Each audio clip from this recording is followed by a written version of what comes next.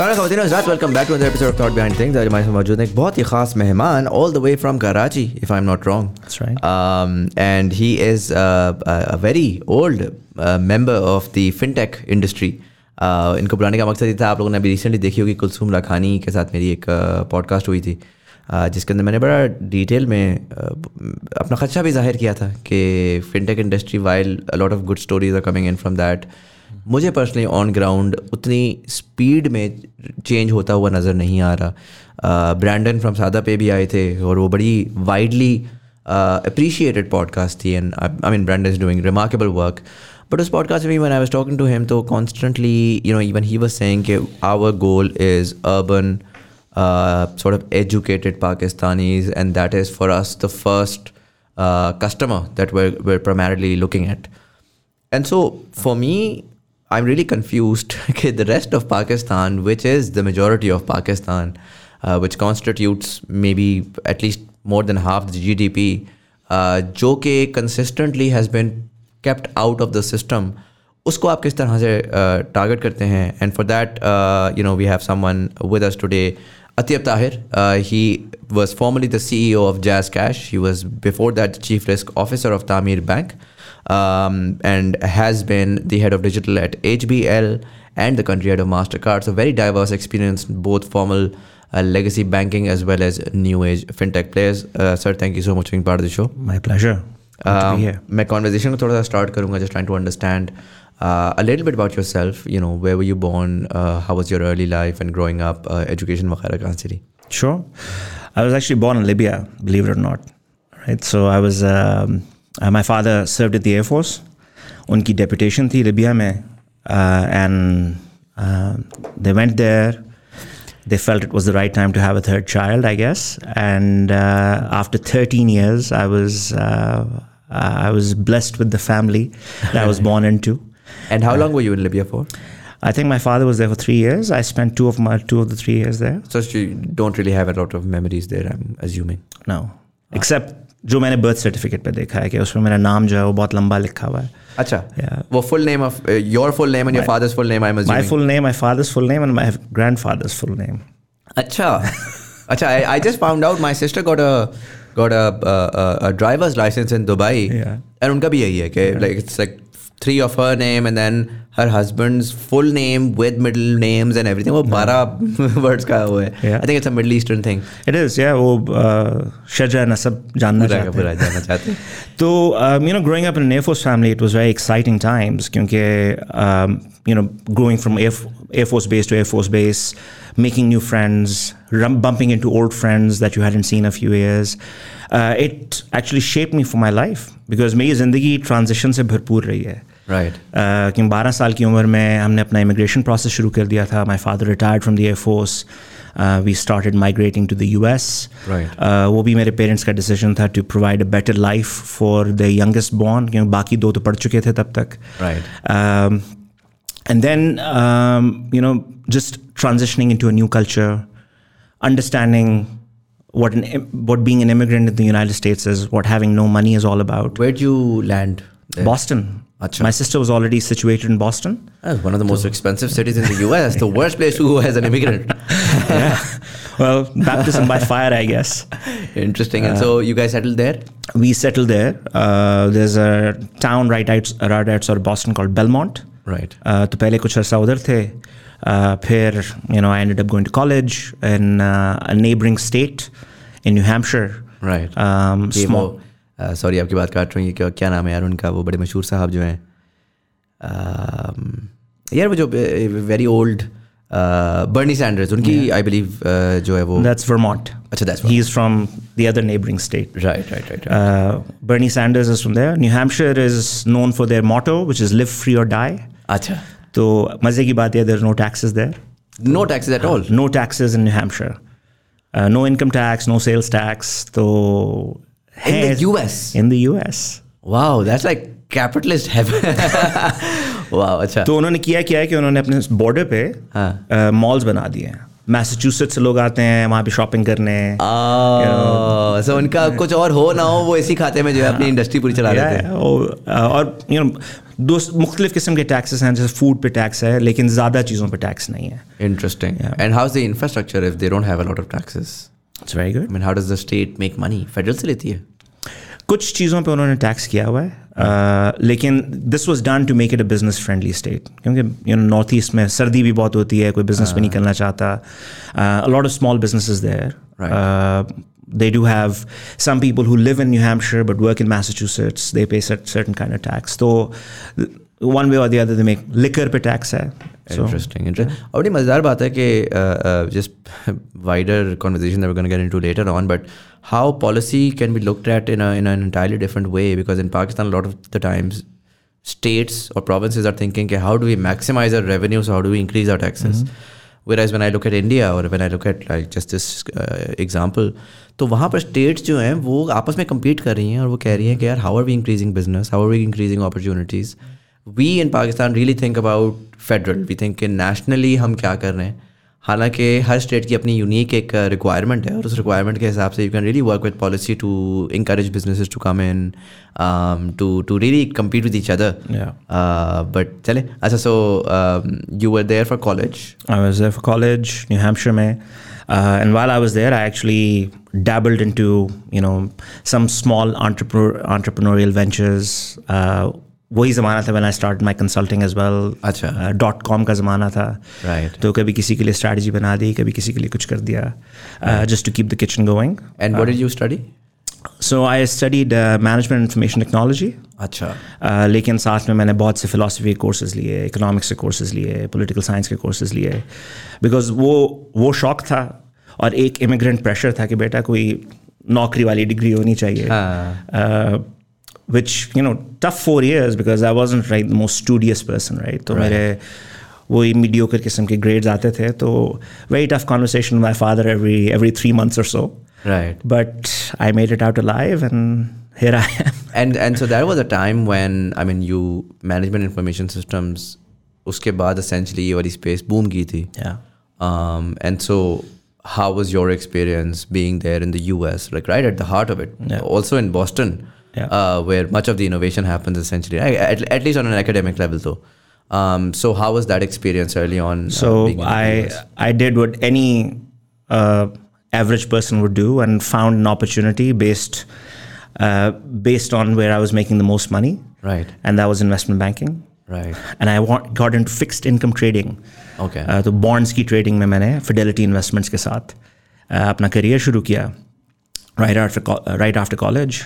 And उसके लिए I was working in a place called Merrimack, New Hampshire. That's where the fixed income trading desk was. And moonlighting in New York quite a bit. Right. So what Wall Street banker by proxy. Just learned a little bit of fundamentals of financial services. And then 9/11 happened. Acha. Right? So everything changed.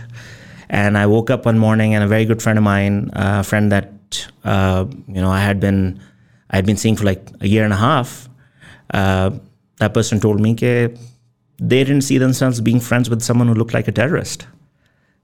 Really? And that was like a knife to the heart, right? Straight up. Yeah. They were like, so September 16th, this person calls me and says, I don't think I can be friends with somebody who looks like a terrorist. First, I thought they were joking because they had known me for such a long time, right? But then they were like, no, I'm serious. And that sort of put me on a very different path. Then I came to Pakistan, just take a break from everything. And then I ended up spending 3 years here when I only intended to spend 3 months. Achha. So I worked with the Asian Development Bank, with DFID. उस वक्त पाकिस्तान में लिखी जा रही थी Poverty Reduction Strategy paper. Achha. Which was part of the Millennium Development Goals for the UN, और Ministry of Human Development थी यहाँ पे, Dr. Naseem Shah lead करते थे उसे. So they had sponsored this program to write Pakistan's poverty reduction strategy paper, and DFID was putting up the money for it. Right. So I ended up on that project. Then I ended up on a project with the Asian Development Bank, जहाँ पे हमने बलूचिस्तान की integrated water resource management policy लिखी, which was a restructuring of a debt into a Balochistan की integrated water resource management policy. अच्छा, बलूचिस्तान के अंदर पानी के इंफ्रास्ट्रक्चर पर कोई डेवलपमेंट हुई है जनरली? लिखी गई थी. माई अंडरस्टैंडिंग है इसके, बस वो जहाँ पर पानी है आ गया तो आ गया, बस पड़ा है तो पड़ा है. So कनाल सिस्टम तो वो जो ब्रिटिश देकर, वो सुनने में आता है ना, ब्रिटिश बस देकर गए थे तो वही बस है, आज तक कुछ नहीं आगे बना. So that was the thing, right? कि the Kare system was dying. The water table had gone down from 120 feet to 800 feet. अच्छा. And apple orchards in places like Mastung outside of Quetta were drying up. Right. तो ये जो water resource management policy थी, उसके अंदर recommendations like growing olives instead of apples, because apple is a very water intensive fruit. Building delay action dams, ये जो अभी बलूचिस्तान में हुआ है with the floods. ये ऑलिव की रिकमेंडेशन हमने 2003 में दी थी, जो अब 15 साल बाद हम सुन रहे हैं कि बड़ा रेवोल्यूशनरी आइडिया फाइनली आ गया है. So that's about the right time, right? क्योंकि olive trees take that much time to become. So लगना उस वक्त शुरू हो गई थी. Yeah. अच्छा. उसके कुछ अरसे बाद. I was not in Pakistan then. जब लगना शुरू हो गई थी. But if there's one thing that they have done right out of that policy is go to water friendly crops. Okay. और अगर डिले एक्शन डैम्स बन जाते उस वक्त तो बहुत सा काम जो भी फ्लड ने, बहुत सा नुकसान जो फ्लड ने किया है वो शायद कदरे कम होता, because you would have helped in increasing the water table. पानी खड़ा होता, सीप इन करता और आपका वाटर टेबल इंक्रीज होता. But you know, so delay action dams क्या होते हैं एसेंशियली? इट्स बेसिकली मड डैम जो आप वाटर फ्लो के उसमें बनाते हैं ताकि पानी खड़ा हो जाए and it just seeps into the ground and raises the water level up. अच्छा, तो एकदम से जब पानी आता है फ्लड करता है और ज़ाया हो जाता है सारा, उससे बेहतर है कि वो पानी आए, यू नो, वाटर टेबल को बढ़ा दे एंड देन एक्सेस. बेसिकली आप छोटी छोटी झीलें बना देते हैं. राइट. तो उसमें पानी खड़ा होता है, सीपन कर जाता है, फिर और पानी आता है, वो सीपन करता है, कुछ आगे निकल जाता है, फिर आगे जाके वो मुख्तलिफ झीलों में बैठता है. But that never took place, that never happened sadly. Something that looked good on the business school application, and I used it to get into Babson then. But sadly it didn't go into fruition. फिर मैंने अपना MBA किया Babson से, which is also in Boston. So I had this love affair with that city. Right. And then after I did my MBA, and for the 3 years that I was in Pakistan, तब मुझे अंदाज़ा हुआ कि how God works in mysterious ways, right? Because if I hadn't come to Pakistan at that time, I would not have met the person that I have now been married to for 18 years. Acha. So we met when I was in Pakistan, and in between this time, between business school and undergrad, I met the person who's now my life partner and the mother of my children. Very, very interesting. Yeah. This was while you were working for the development sector? This was while I was working as a consultant. Right. And so business school, you graduated in what year? 2007. Okay. And straight out of that, you came back to Pakistan? Yeah. No, I worked with Johnson & Johnson. Acha. In out of US? In New Brunswick. Yeah. The galactic headquarters, as they say. Right. And I worked in medical devices. I was slated to come back to Pakistan, actually, because I was part of this leadership development program that they had. And I had chosen Pakistan as my market to go back into. Lekin phir Benazir got assassinated, and there was political upheaval, as there is now. Right. As there always is.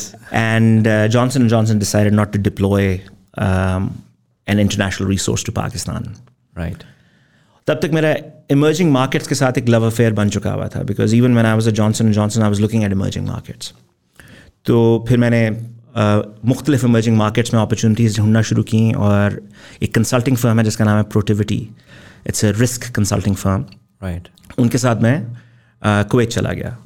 2.5 साल के लिए मैंने Kuwait में I helped them build business in the financial services space. How's Kuwait if you compare that to, let's say, other Middle Eastern countries like US, like Saudi or the UAE?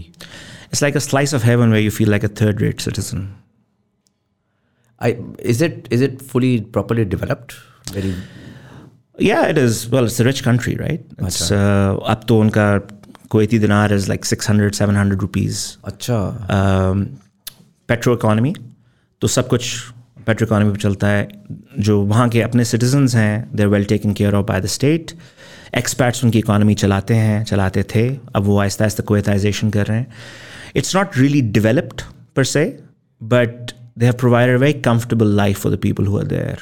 Right. And then again, in the shadows, जो उनके labor camps हैं और जो oil field के camps हैं, उधर जो labour है उसका जो हाल है वो शायद I mean, talk about. that's pretty much the same as barring UAE. That's pretty much what the rest of the Middle East was, right? कि पैसा आ रहा है, कमोडिटी बेच के पैसा आ रहा है, उससे आप दुनिया की हर चीज़ इंपोर्ट भी कर सकते हैं, दुनिया की हर चीज़ आप जो है वो हर किस्म की लग्जरी भी ले सकते हैं.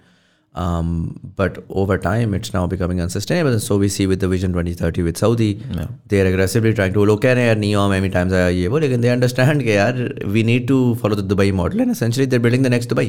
And they're trying to create some sort of a trade and commerce beyond their conventional. और अभी I was there a couple of weeks ago. 15% tax on all items. Value added tax कहते हैं I believe उसको. And then income के ऊपर उन्होंने crazy taxes लगा दिए हैं. The Pakistanis there aren't happy because they used to go there and earn a lot of money. तो अब वो economies वो जो ये वाला system था कि बस जी citizens well taken care of. अभी तो चलो हाई कमोडिटी प्राइसेस हैं, बट इवेंचुअली आने वाले वक्त में यही नज़र आ रहा है कि that's not going to last very long with the green post climate change era and the COPs happening here and there. Do you think they had the understanding that we have to evolve? Well, petrol, we have already reached fuel peak, right, or petrol peak. तो अब जितनी भी petrol economies थी, they have to diversify, including places like Kuwait. And they have to take care of their own growing population. जहाँ पे उन्होंने where they failed essentially, and Saudi में भी है, उन्होंने अपनी जो talent development है उसमें initial years में पैसे invest नहीं किए. So that sort of leads to a problem कि आपके पास वो talent है ही नहीं जो उनकी high skill jobs को fill कर सके. Indigenously कर सके. Essentially. So they have to rely on expats at least for a transitionary period, and that could be very, very long, maybe a couple of generations. I would say 20-25 years, one generation at least. आपको UAE में नजर आना शुरू हो गया कि वहाँ का लोकल टैलेंट सेल्फ सस्टेनेबल हो गया. हाँ, बेहतर है बाकी जगहों से.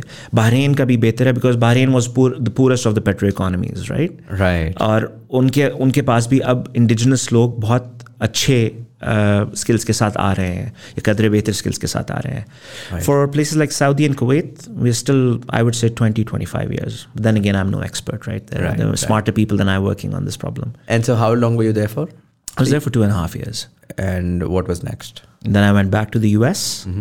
And that's where my journey in digital began, right? So I started working with a 400-year-old publishing firm, Elsevier, known for publishing the Galileo papers.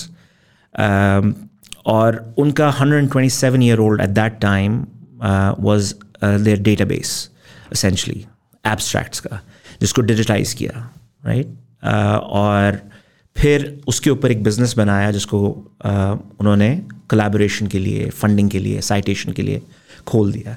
The database was called Scopus, and the products that were created were called SciVal.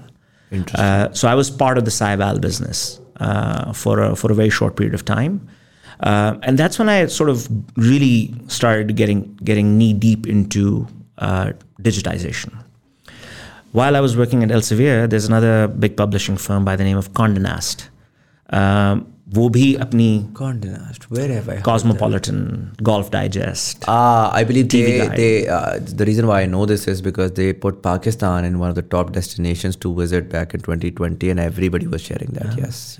So Traveler उनका है, Condé Nast magazine उनका अपना है. Right. It's the 4th tallest building in Times Square. अच्छा. So the Condé Nast. So they're huge. Yeah, it's I think one of the largest magazine publishers. Wow. और उस वक्त publishing houses were thinking about कि यार हम digitize कैसे करें.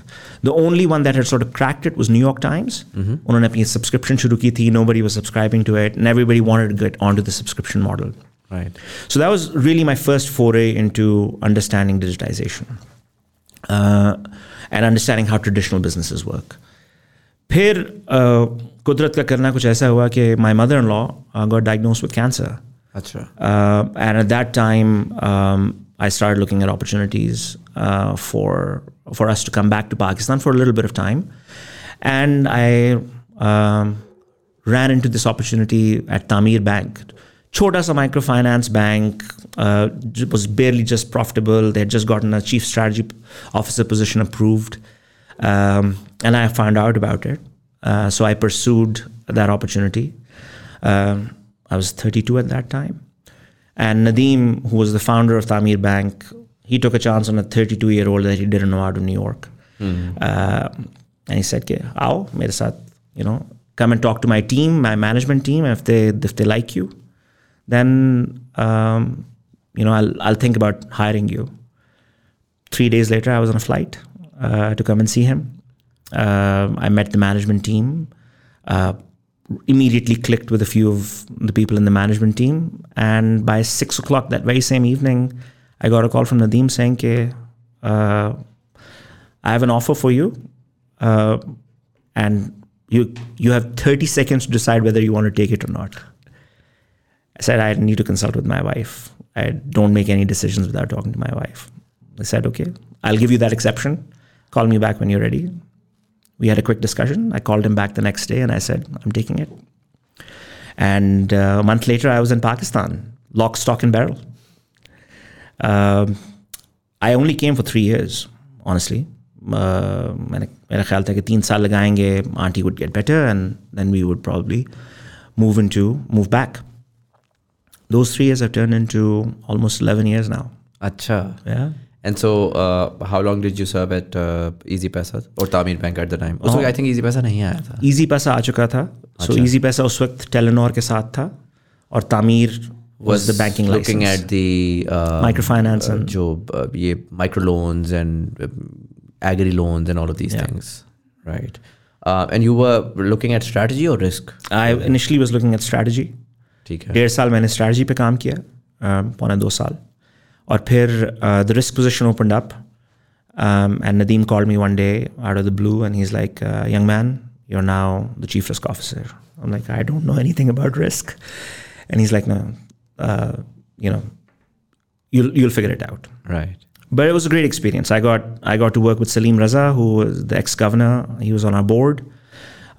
So getting trained by him was again baptism by fire. बहुत कुछ सीखा. And for 4.5 years when I was at Taamir, we achieved a lot. The team was so great that when I joined, I think the profits were 200 million rupees. By the time I left, our profits were close to 1.3 billion. And that's when Telenor was buying the full stake. Right. तो फिर वहाँ से मैं जब निकला तो मैंने कहा यार पाकिस्तान के मैंने सबसे बड़े माइक्रो फाइनेंस बैंक के साथ काम कर लिया है. And then the HPL opportunity came knocking. They were building a team for digital. I had a conversation. I had a few conversations. And I ended up getting sold on the vision that they wanted to be, a forward-looking bank. Right. This is back in 2014? 2016. 16. Yeah, 2016 में so I came onto the team. तब उनकी app बन रही थी. बहुत मसले थे. But Abrar, my boss at the time, he was, he had a vision. The bank had a vision. उनके अपने न्यूयॉर्क के मसले अलग चल रहे थे, which they have, resolved effectively. और फिर हमने एक डिजिटल विजन पे काम करना शुरू किया. तो शुरू में 75 साल पुराना बैंक थिंकिंग के जो डिजिटाइजेशन है, it's just a hobby. But we didn't start with the app. App was just the outcome, right? We started with the processes. We looked at what needed to be fixed on the back end for it to be an effective app. And I believe that's a process that's still ongoing 3 years after I have left. How long were you there for? I was there for about 3.5 years. Acha, so you were there for a while. Yeah. So uske baad, what was the next one? MasterCard. ठीक है. MasterCard though, it was a no-brainer opportunity. When it came, it was an opportunity to work with a world-class payment technology company, an opportunity to grow the market in Pakistan. I took over 6 weeks before COVID lockdown. Right. And for the next 2 years, I worked out of my study. Acha. Like in that time, but that must have been the most exciting time, because that's where the requirement just sort of went through the roof. Yeah. So we grew our market share by 26 points. We went from being in the mid-20s to being in the high 40s in terms of market share. And then we grew the revenue by nearly 2x in the same time.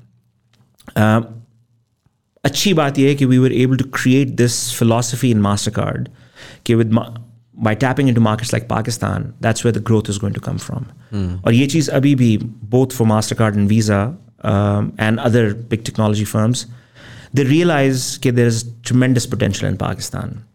उस potential को harness कैसे करना है is the challenge, right? So how do they grow their revenue 5x, 6x while also growing the financial inclusion in this space, while also serving SMEs, while serving freelancers? Those are the challenges that I actually got pulled into solving.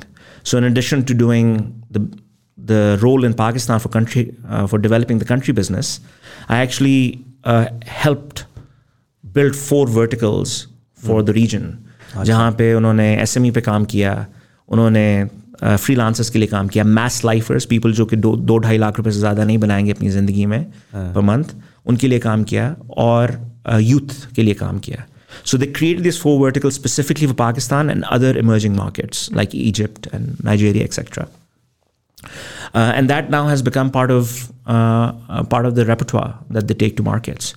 Pakistan they see as a scale market. अच्छी बात यह है कि a lot of these multinationals are now realigning Pakistan from Asia Pacific to MENA. Right. Asia Pacific में हम 4th या 5वीं most populous market हैं. MENA में हम सबसे बड़ी market हैं. तो all of a sudden सारे products का focus इधर आ जाता है. And that I see that as a win for Pakistan, especially when there is growing interest from multinationals and growing interest from startups in the MENA region. अब आप देखेंगे Egypt से बहुत से स्टार्टअप्स पाकिस्तान आके काम करना शुरू करना चाह रहे हैं. स्विवल आया, they sort of faltered a little bit, but अब पेमॉब आ रहा है और टेल्डा आ रहा है और बहुत से प्लेयर्स आना चाह रहे हैं पाकिस्तान में, जो कि शोकेस तो करते हैं सऊदीया में, यूएई में, लेकिन उनके लिए स्केल मार्केट्स हैं इजिप्ट एंड पाकिस्तान. इंटरेस्टिंग. अच्छा, so Mastercard generally their revenue model is based on transactions, is that correct? Or is it some sort of a subscription model, B2B? How does that work? So they traditionally had a core business, which was the cards business. Right. And they make money on card fees. They make money on transactions. Every time money is switched between accounts, they take a small portion of that. जब आप merchant के पास जाते हैं, पाकिस्तान में तो वो 2.5% आपसे upfront charge करते हैं ना. That 2.5% is actually charged to the merchant. उस 2.5% के 3 sections हैं. उसमें 3 शेयर्स में स्प्लिट होता है. एक एक्वायरिंग इंटरचेंज है जो कि उनको मिलता है जिनकी मशीन है, जिसके ऊपर कार्ड चल रहा है. ठीक है. एक इशुइंग इंटरचेंज है जो कार्ड वालों को मिलता है, जो उसने कार्ड इशू किया हुआ है बैंक ने. ठीक है. और एक आपकी स्कीम की फ़ी है जो कि सेंट्स में होती है. It ranges between like 1 cent to 14, 15, 20 cents. वो फिक्स्ड फ़ी होती है. It's not a percentage. और ये सब MDR का हिस्सा होती है. MDR is the merchant discount rate. और वो चार्ज होती है, उससे पैसे बनाते हैं. So that's the core business. So जो फिक्स्ड रेट है वो जा रहा है मास्टरकार्ड को. Yeah. And so bucket size then makes an impact on the bottom line of the machine and the acquiring bank and the issuing bank. हाँ, क्योंकि इनको तो फ्लैट मिल रहा है. Yeah. इनको परसेंटेज मिल रही है. नहीं, मास्टरकार्ड को फ्लैट मिल रहा है. बट मास्टरकार्ड को इससे फ़र्क पड़ता है कि वो $100 है या $1000 है या $10,000 है, या बस वो फिर वो फ्लैट है तो फ्लैट है. सो लो वैल्यू ट्रांजैक्शंस पे वो कम होता है थोड़ा. And the dynamics vary from market to market. Some of those things I can't talk about. Understandably. But partly because I don't even know. Right.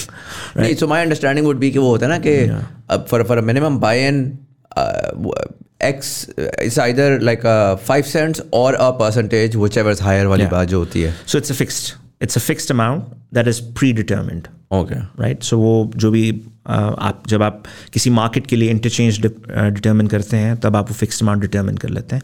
And it varies from market to market. Pakistan के लिए उन्होंने preferential rates दिए हुए हैं. And what's the utility of a company like Mastercard in the ecosystem? So my understanding is कि यार ठीक है, मेरे पास HBL है, वो बैंक है, वो जाके वेंडर से बात कर रहा है, कह रहा है कि यार ठीक है तो किसी ने खरीदना. सो अगर मैं हिस्टोरिकली जाऊँ तो बैंक है, बैंक के पास मेरा पैसा पड़ा हुआ है, बैंक जाता है और जाके कहता है कि यार I'm going to talk to a bunch of different vendors, and whenever they need the money, either I can verify it कि yes, this guy is good, so I'll give you the money, or credit के ऊपर है कि मैं उस पर I loan him the money right now and pay on his behalf. Yeah. is the utility of MasterCard the technology where the verification is on point in the most simplest way? So not just MasterCard, right? Pakistan में भी एक company है OneLink के नाम से, which does something similar. And OneLink के origins are exactly how MasterCard started. MasterCard started as a switch. The payment schemes work on what is known as a 4-party model generally. और वो ये है कि आप एक पार्टी हैं, आप कंज्यूमर हैं, मैं एक पार्टी हूँ, मैं मर्चेंट हूँ, मेरा बैंक एक पार्टी है और आपका बैंक एक पार्टी है. अगर मेरा और आपका बैंक एक है तो फिर भी वो 2 separate parties हैं because they're essentially looking at 2 separate businesses, right? So switching that money from one account to another account, if it is in 2 different banks, is known as an off-us transaction. Or MasterCard and other schemes traditionally provide the rails to switch that money, right? And that's what they charge money for. For companies like MasterCard and international payment companies and Visa and others, उन्होंने किया ये है कि उन्होंने अपना repertoire बढ़ा लिया है. They're not just switching companies anymore. Okay. They are technology companies. So they're providing fraud prevention, risk analysis. They're providing data analytics. They're providing cyber security और services. कि अगर आपने अपना business grow करना है तो आपको advisory service भी provide करते हैं. So उन्होंने अपना revenue model diversify कर लिया है. I'll give you an example of Pakistan. Pakistan, when I took over as country head, was primarily a payments-driven business, right? Switch business. Over the couple of years that I was there, we actually diversified it, largely because of the regional push, to make it into a core and services business. Because उन्होंने दुनिया में global benchmarks बना दिए कि इतना revenue services से आना ही आना है. Right. यही बात is true for Visa, and I hope that this is also true for the local scheme as well, because they need to up their game in the long term and become a payments technology company in the process too. Do you think the local scheme has the capability, vision, or incentivization for that? They may have the vision. They have to understand they cannot do it in isolation. They will have to partner. They'll have to partner with either international players or they'll have to partner with other local players to enhance their capabilities. अब आगे जो दुनिया है वो है open banking की दुनिया. So मेरा जो, if I were to be part of that business, I would tell them to become an open banking company, to become an API gateway, जहाँ पे banks अपने API host करते हैं and provide banking as a service. Right. और वो, that is essentially at the heart of where financial services is going now, right? It's going to be about collaboration. It's not going to be about operating in isolation. Okay, if I were to ask you, for example, how do you see MasterCard or Visa in the future of banking, considering कि जब तक वो switch companies थी, so I understand technology hadn't progressed as much. But in the age of digital, अगर मैं back end की भी बात करूँ तो especially with the RAST rails coming in, and I'm not talking about cross-border payments. That's a different ball game altogether. There's conversion there, and उसकी ज़ाहिर है वो अभी भी थोड़ा सा ज़रा इतना agile नहीं है. But जब हम local बात करते हैं, currency इधर से उधर hop around कर रही है, so it's really a matter of building the right and the most robust technology. That almost, to be very honest, in a one way or the other, every fintech company is building right now, right? Okay, they have to make sure that the ones and zeros aren't misplaced, right? And they're verified and they're cross-checked.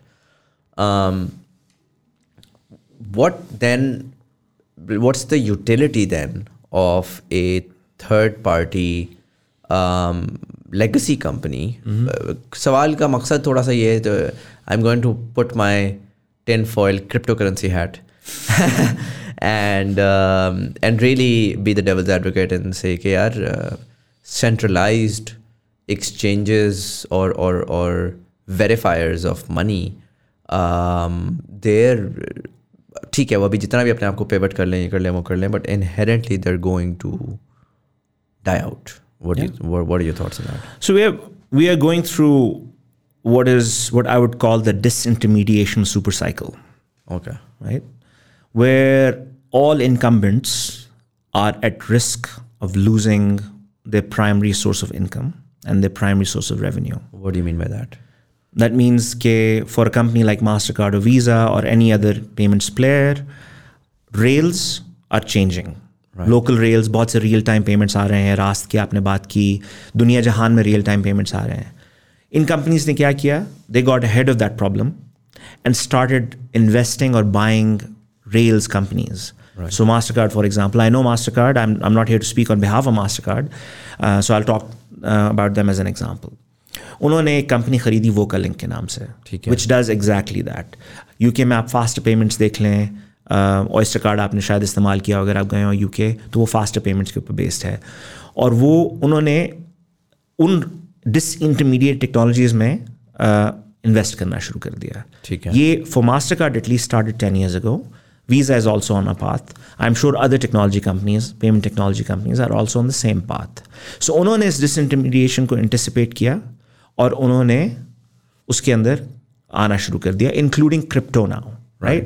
So Visa and MasterCard were one of the first ones to mainstream crypto payments through their cards. Crypto-backed cards हैं. I think Visa is partnered with Binance. MasterCard has just enabled NFT purchasing through crypto on their network. So because they have a war chest, they are going and investing into these technologies. You're absolutely right. Decentralization of financial services is happening. Right. So traditional roles are changing. Crypto के अंदर एक बहुत बड़ा game changer जो वो आपकी central bank digital currencies हैं. जिस मुल्क ने अपनी सेंट्रल बैंक डिजिटल करेंसी शुरू की है, they have started the process of disintermediating banks itself and the exchange of currency on the whole. I don't want to speak on behalf of the regulator. I want to be very clear about that. I'm not a representative of the central bank. But जहाँ तक मुझे पता है, the central bank is also, our central bank is also studying it and understanding कि उसके अंदर पाकिस्तान में उसकी एप्लीकेशन क्या हो सकती है. राइट. बट आपकी बात बिल्कुल बजा है कि ये जब डिसइंटरमीडिएशन होगी तो उसके अंदर इनकम्बेंट्स का रोल चेंज होगा और डिमिनिश होता जाएगा. उनके रेवेन्यू मॉडल्स भी इसी हिसाब से चेंज होंगे. इसीलिए जो मैंने पहले बात की, उन्होंने उन बड़ी कंपनीज ने अपने आप को डाइवर्सिफाई करना शुरू कर दिया है. राइट. हमारे बैंक्स ने शायद वो जर्नी अभी नहीं शुरू की. हमारे इनकम्बेंट्स ने लाइक टेलकोज ने भी वो जर्नी शायद नहीं शुरू की. अच्छा, अगर मैं आपने CBDs का तस्करा किया, बड़ी इंटरेस्टिंग वो है, बिकॉज मेरा ज़ाती ख्याल ये है कि crypto currency as a product तो अभी वो बूम बस्ट साइकिल में चल रही है, where there is a lot of excitement but then you really come out and try it and फिर वो अभी तो आजकल तो ब्लड बात चल ही रहा है, बट ये चलता ही रहता है. It's like pets.com. Sure, great idea, you can buy pets, but can it really work in a real world environment? And so a lot of that's happening. But really, it's the technology that excites me. Yeah. And so when you talk about the technology, people see the excitement in the technology in the decentralization. Yeah. Sure, maybe 100 years from now or maybe faster. I'm not trying to be cynical. But the fact is कि एक निज़ाम होता है society का, और उस निज़ाम के अंदर बहुत क्वेश्चन मार्क्स हैं 100% ट्रूली डिसेंट्रलाइजेशन के. बहुत सारी ऐसी नेगेटिव वो हैं जो कि आपको अभी नहीं बताई जा रही ना, आपको तो सिर्फ प्यार मोहब्बत बेचा जा रहा है. तो वो जब नेगेटिव्स आती हैं तो फिर आपको उसके दरमियान का रास्ता निकालना पड़ता है. And therefore using that technology, अगर मैं CBDC को लेकर आऊँ, क्या ठीक है, अगेन वही वाली बात है, वो एक लेगेसी फॉर्म ऑफ करेंसी का वो था सेंट्रल बैंक का, और लोग कहते हैं जी we are going to destroy it. But then why can't the central bank sort of redesign itself and bring you all of the sort of bells and whistles of the digital currency, but with their own control? उसको मद्देनज़र रखते हुए historically एक बात ये आती है कि central bank is going to print the currency or is the guarantor of currency. But they always kept themselves out of the consumer markets of currency, right? So they had these sort of banks जो कि उस currency को उठाते थे, उसके ऊपर products build करते थे और build करके वो consumer तक जाते थे, and you had that happening. Now with CBDC, when the central bank has all of that control themselves, do they even need banks to do any of that? Do they need कि यार अल्फला जो है वो लैया में, क्योंकि मैं तो इस्लामाबाद में, मैं कराची में हेड ऑफिस करके मैं प्रिंट कर रहा हूँ, तो लैया की मैनेजमेंट जो है ना वो अल्फला कर ले. Do they need that when Layyah का बंदा भी उसी ऐप पे है जिस ऐप पे कराची का बनता है? देयर इज नो डिफरेंस और no distance. So there is no essentially requirement for a private entity to provide a service to consumer को. तो मैं बात ही नहीं कर रहा, it's a service to the central bank ना, कि यार पैसे उठाओ और पैसों की सर्विसेज जाके कंज्यूमर तक पहुंचाओ. बट अब तो वो डायरेक्ट डिजिटल पे हो सकती है. सो क्या CBDC से आने के बाद आपको लगता है कि आज से 30-40 साल 50 साल बाद हमें बैंक्स का रोल बड़ा मुख्तलिफ दिखना शुरू हो जाए, बिकॉज उसकी शायद रिक्वायरमेंट ना हो, और शायद बैंक्स जो हैं वो छोटी छोटी एपलेट्स रह जाएँ जो कि एसेंशली CBDC का बड़ा मगरमच्छ इंजन के ऊपर जो है वो छोटी सी एक एपलेट है जो कि श्योर कुछ प्रोवाइड कर रही है, but basically a lot of the current role has been sort of eaten by the central bank or the digital central bank. Yeah. Look, to be honest, I'm not qualified to answer that question, but I'd venture a guess. क्या sir यहाँ, क्योंकि I feel like right now nobody is qualified. It's more like a hunch based on your experience. So I would akin this to healthcare, right? ये ऐसे ही है कि हम कहें कि चूँकि अब रेडियोलॉजी कंपनीज जो हैं वो सॉफ्टवेयर बना सकती हैं जो कि एक्सरे रीड कर लें, तो शायद दुनिया में रेडियोलॉजी लैब्स या हॉस्पिटल्स की ज़रूरत नहीं है. You can probably in 10 years time your phone will be capable of taking an x-ray probably, right? Hopefully. But you would still need the infrastructure to solutionize that technology. CBDC and the technology that backs CBDC is just the fundamental rails. It's like Rast as well. Rast is not the end solution, right? Rast is not CBDC, let me be very clear. Rast is just the rails. उसके ऊपर product बनाना, उसके ऊपर solution बनाना, वो fintech का काम है, वो bank का काम है, वो EMI का काम है, वो किसी भी FI का काम है. और वो आपको चाहिए होगा बिकॉज आपके पास कस्टमर की जो कस्टमर को अंडरस्टैंडिंग है ना, कस्टमर की अंडरस्टैंडिंग वो फ्रंट एंड प्लेयर्स के पास है. सो मेरा my contention is that banks, fintechs, EMIs, non-banking FIs, they will all essentially become front end players, and they will have to continue to evolve how they engage the customer and how they service the customer and eventually delight the customer in their financial services usage. That is going to determine whether they survive or thrive or perish. Central bank तो आपको rails provide करनी है. आज आप blockchain ले, blockchain 40 साल पुरानी technology. ठीक है, अगर मैं इसको, ये तो आपने कहा ना, अगर आपने प्राइवेट सेक्टर के ऊपर काफ़ी ज़्यादा मलबा डाल दिया, अगर मैं चाइनीज़ मॉडल पे जाऊँ और मैं कहता हूँ कि यार आपका एक स्कोर मेंटेन करता हूँ मैं, उसके अंदर मैं फीड कर रहा हूँ आपका ट्रैफिक की वायलेशंस, उसके अंदर मैं फीड कर रहा हूँ आपका a lot of the data that the government has, by the way, much better and much smoother data from car ownership, travel to other countries, so on and so forth, much of that data. And I begin to maintain a particular credit score. वो क्या कहलाता है जो China का sort of dystopian वो है, I don't know what the word for it is, but वो basically एक sort of आपका, let's call it wellness score, right? क्या? Yeah. And through that wellness score, very Black Mirror-esque. Very Black Mirror-esque. So based on that, I mean, if the central bank is giving, if they have a rate, and the bank adds 2% of that rate, what's the utility of bank adding 2% when that rate can directly go to the consumer?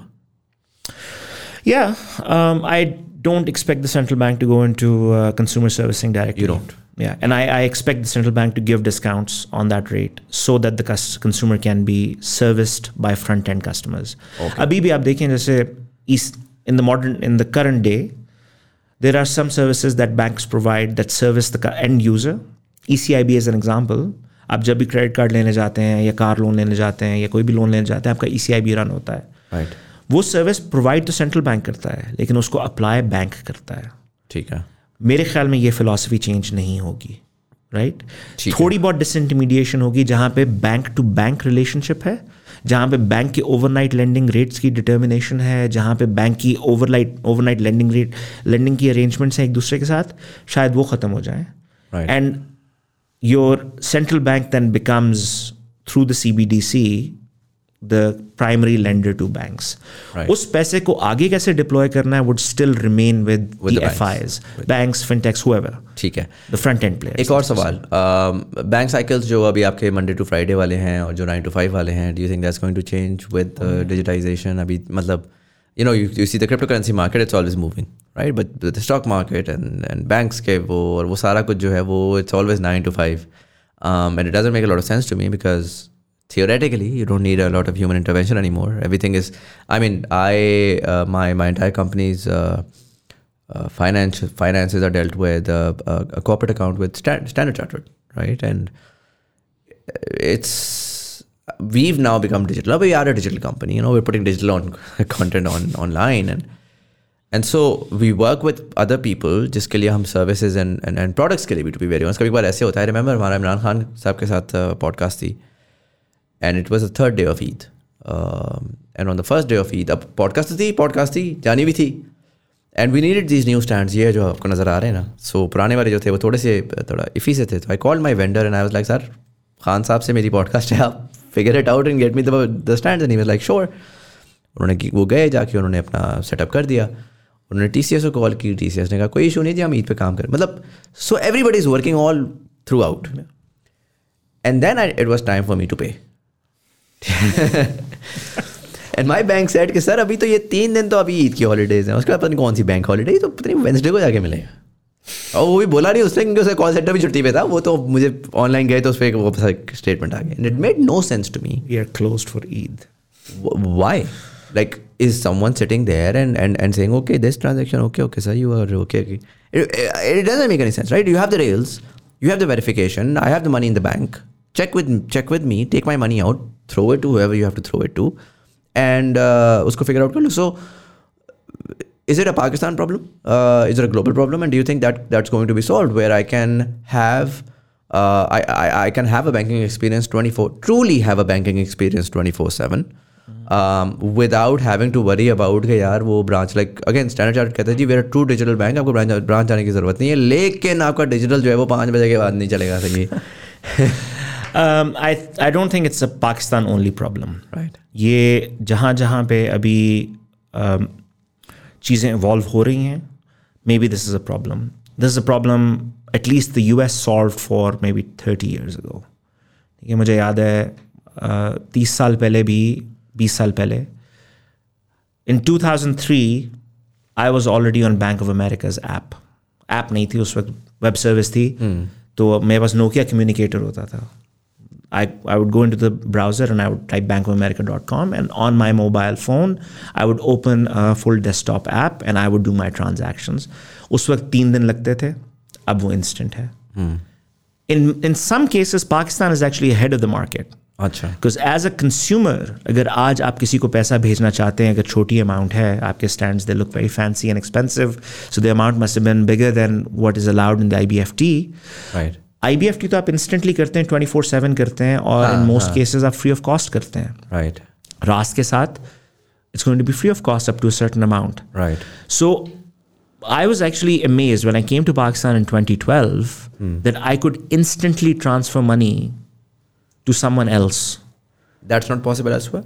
America mein it has become possible in the last few years, but it wasn't possible in the early part of the last decade. तब भी 3 दिन लगते थे, unless you were sending money to a Bank of America customer or to a customer in the same bank. Achha. So in some ways, Pakistani financial services is on the bleeding edge. But in most ways, I would say that we have to catch up. और उसकी वजह ये है कि हम as a society customer centric नहीं है. हम user experience को मद्देनजर रख के कुछ नहीं बनाते. हम in isolation बनाते हैं. Banking products की अगर हम बात कर लें, most banking products are made in air conditioned rooms, people wearing suit and tie. वो कहते हैं यार ये अच्छी लगेगी, और फिर वो जाके कस्टमर ढूंढते हैं. Right? और फिर वो कस्टमर को कहते हैं कि तू इवॉल्व हो जा मेरी प्रोडक्ट के लिए, मैं तेरे लिए प्रोडक्ट नहीं बनाऊँ. Exactly. Whereas most fintechs are taking a different approach, where they're going and understanding what the customer pain points are. Right. And in my opinion, and we were having this discussion earlier as well. In my opinion, हमें fintechs को ये नहीं सोचना चाहिए कि हम उनको हर फल मौला बनना है. They need to be a niche player. Right. They need to come and fill in the gaps जहाँ पे banking नहीं चलती. Right. जहाँ पे banking fail हो जाती है और banking mindset fail हो जाता है. Right. And उसके लिए उनको collaborate करना ज़रूरी है. उसके लिए बहुत ज़रूरी है कि they come out of this competing mindset and they look at how they can complement the banks and turn that complementing each other into a collaboration. होगा ये कि अभी आप ये देखेंगे कि फिनटेक्स आएंगे और वो कहेंगे यार बैंकिंग की दुनिया में बैंक्स को ये नहीं करना आता, I am gonna eat their lunch. Whereas when you start thinking as a competitor, you are also putting yourself in a potentially losing position. Right. So you either win or you capitulate. But when you start to think of yourself as a collaborator, you go and find the cracks that you need to help fill to provide a smoother experience. हमें as a society consumer centric बनना पड़ेगा. अगर आप अपने bank की बात करें तो उनको ये सोचना पड़ेगा यार बिजनेसेस 24/7 चलते हैं. TCS भी 24/7 चलता है, इम्तियाज़ भी 24/7 चलता है, मुज़म्मिल्स पॉडकास्ट भी 24/7 चलती है. And the needs that need to be fulfilled for these small businesses and big businesses, they are not time bound.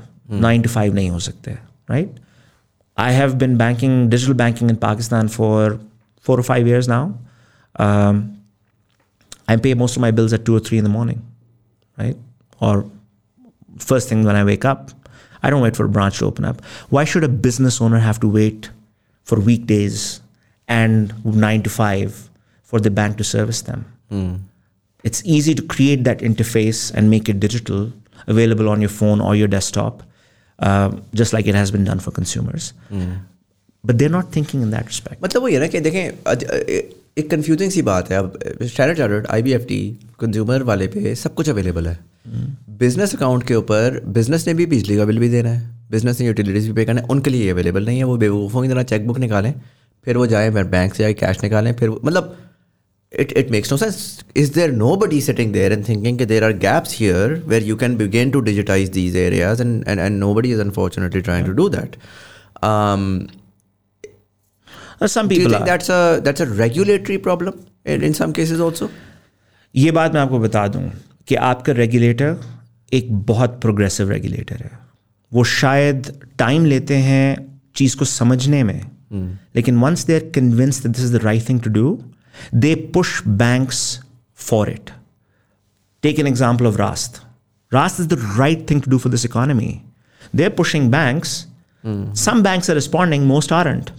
वो बस मैक्सिमम ये कि push notification डाल दिया and move on. And banks tend to hide behind this जो उन्होंने एक बुगी man बनाया हुआ ना सेंट्रल बैंक में. Banks tend to hide behind this. वो कहते हैं यार हमें रेगुलेशन नहीं इजाज़त देती. हालांकि दुनिया जहान के रेगुलेटर और जहाँ तक मेरा लिमिटेड एक्सपीरियंस है सेंट्रल बैंक के साथ, अगर आप उनके पास एक नया आइडिया लेके जाएं और आप कहें मैं ये ट्राई करना चाहता हूँ, वो आपको उसकी एक लिमिटेड इजाज़त देंगे. कहीं करो, आप इसके रिजल्ट्स लेके आओ, हमें समझाओ कि इसको आगे किया जा सकता है. वो एफर्ट नहीं डालना चाह रहे वो. हाँ. सवाल है, आपने पाकिस्तान की 2 जो लेगेसी फिनटेक्स हैं, फिनटेक्स की भी लेगेसी एक आ चुकी है, 2 लेगेसी फिनटेक्स के साथ आपने एसेंशियली काम किया हुआ है. मैं जब इनको देखता हूँ ना, पाकिस्तान ने बड़ा इट वाज डाउटेड कि यार these are going to revolutionize. दिमाग में क्या था, वो ये था कि यार ब्रिक एंड मोर्टर है, ब्रिक एंड मोर्टर वालों की कॉस्ट ओवररन इतना ज़्यादा है कि वो एक अकाउंट खोलते हुए the cost of acquisition for that particular customer is so high that they are never going to service your message, right. So तो ईजी पैसा आया और उसने आके दुनिया बदल दी कि यार हर चलता फिरता जो है वो OTC और इसके थ्रू पैसा मूव कर सकता है. At the very least basic use case है, गाँव भिजवाना है तो मैं पैसा भिजवा सकता हूँ. एंड देन उसी में था कि यही चीज़ कन्वर्ट होगी ऐप्स में, और इवेंचुअली जब ऐप्स में कन्वर्ट होगी तो पाकिस्तान का हर चलता फिरता बंदा जो है जी वो एक थियोरेटिकली बैंक अकाउंट रख सकता होगा. Unfortunately over time we've seen कि उतनी रैपिड रेट ऑफ ग्रोथ नहीं आ सकी. अच्छा, आप तो ज़ाहिर है अंदर से आए हैं तो आपका एक डिफरेंट एक एक्सपीरियंस होगा. मैं आपको एक आउटसाइडर के एक्सपीरियंस से अगर मैं बताऊं कि मुझे क्या लगा कि क्या हो रहा है, क्योंकि पाकिस्तान में लेगेसी फिनटेक्स टेक ओवर कर ली प्राइमरीली बाय टेलकोज.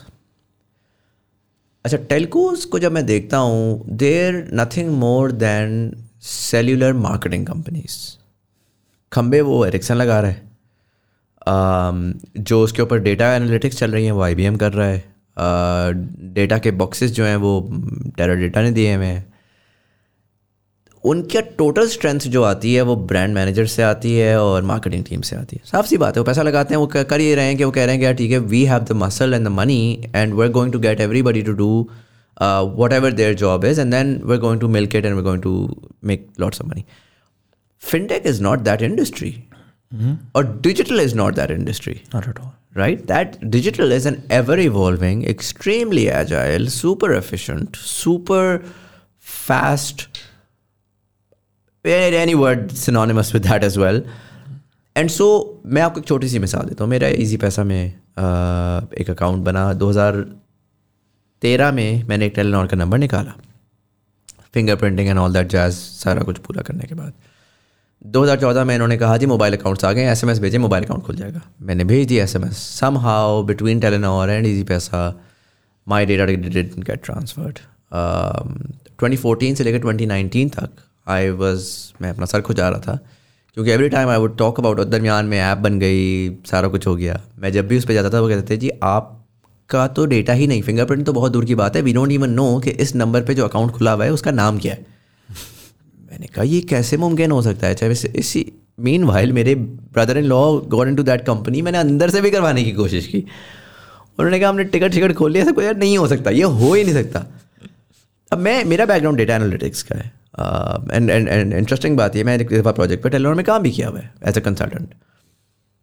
मेरे लिए इट वॉज माइंड बॉगलिंग कि यार you as a company, like how can you not solve a problem unless you don't have full control over it, right? Unless you, or if you don't want to, either you don't want to, or some engineer came in, built a closed up engine for you and said कि यार इन इंजनों कभी खोली ना और बस चलाता नहीं. और इंजन अगर ओवरहीट हो गया तो अब आप सर को जा रहे हो कि यार मैं क्या करूं, क्योंकि मुझे तो पता ही नहीं इंजन हाथ करना क्या था. वो खोल के पानी डाल देना था उसके अंदर.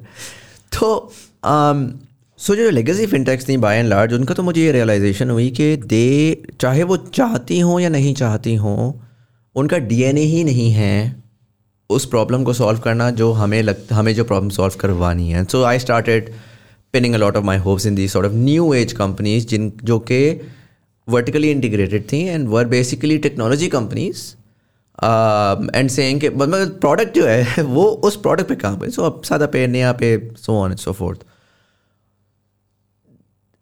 The unfortunate bit has been two things. First, के इनके पास most of these obviously do not have the muscle to get a banking license, and so the wallet size is so small कि it's just literally वो यही है, again वो wallet की तरह ही है कि it's one thing that you can have, but it's not going to be digital payments as a lifestyle, right? So if I go to SadaPay, the limits for most of the people, मैं तो चलो बल्कि I think सादा पे के पास तो ये भी नहीं है कि मैं बढ़ा दूँ.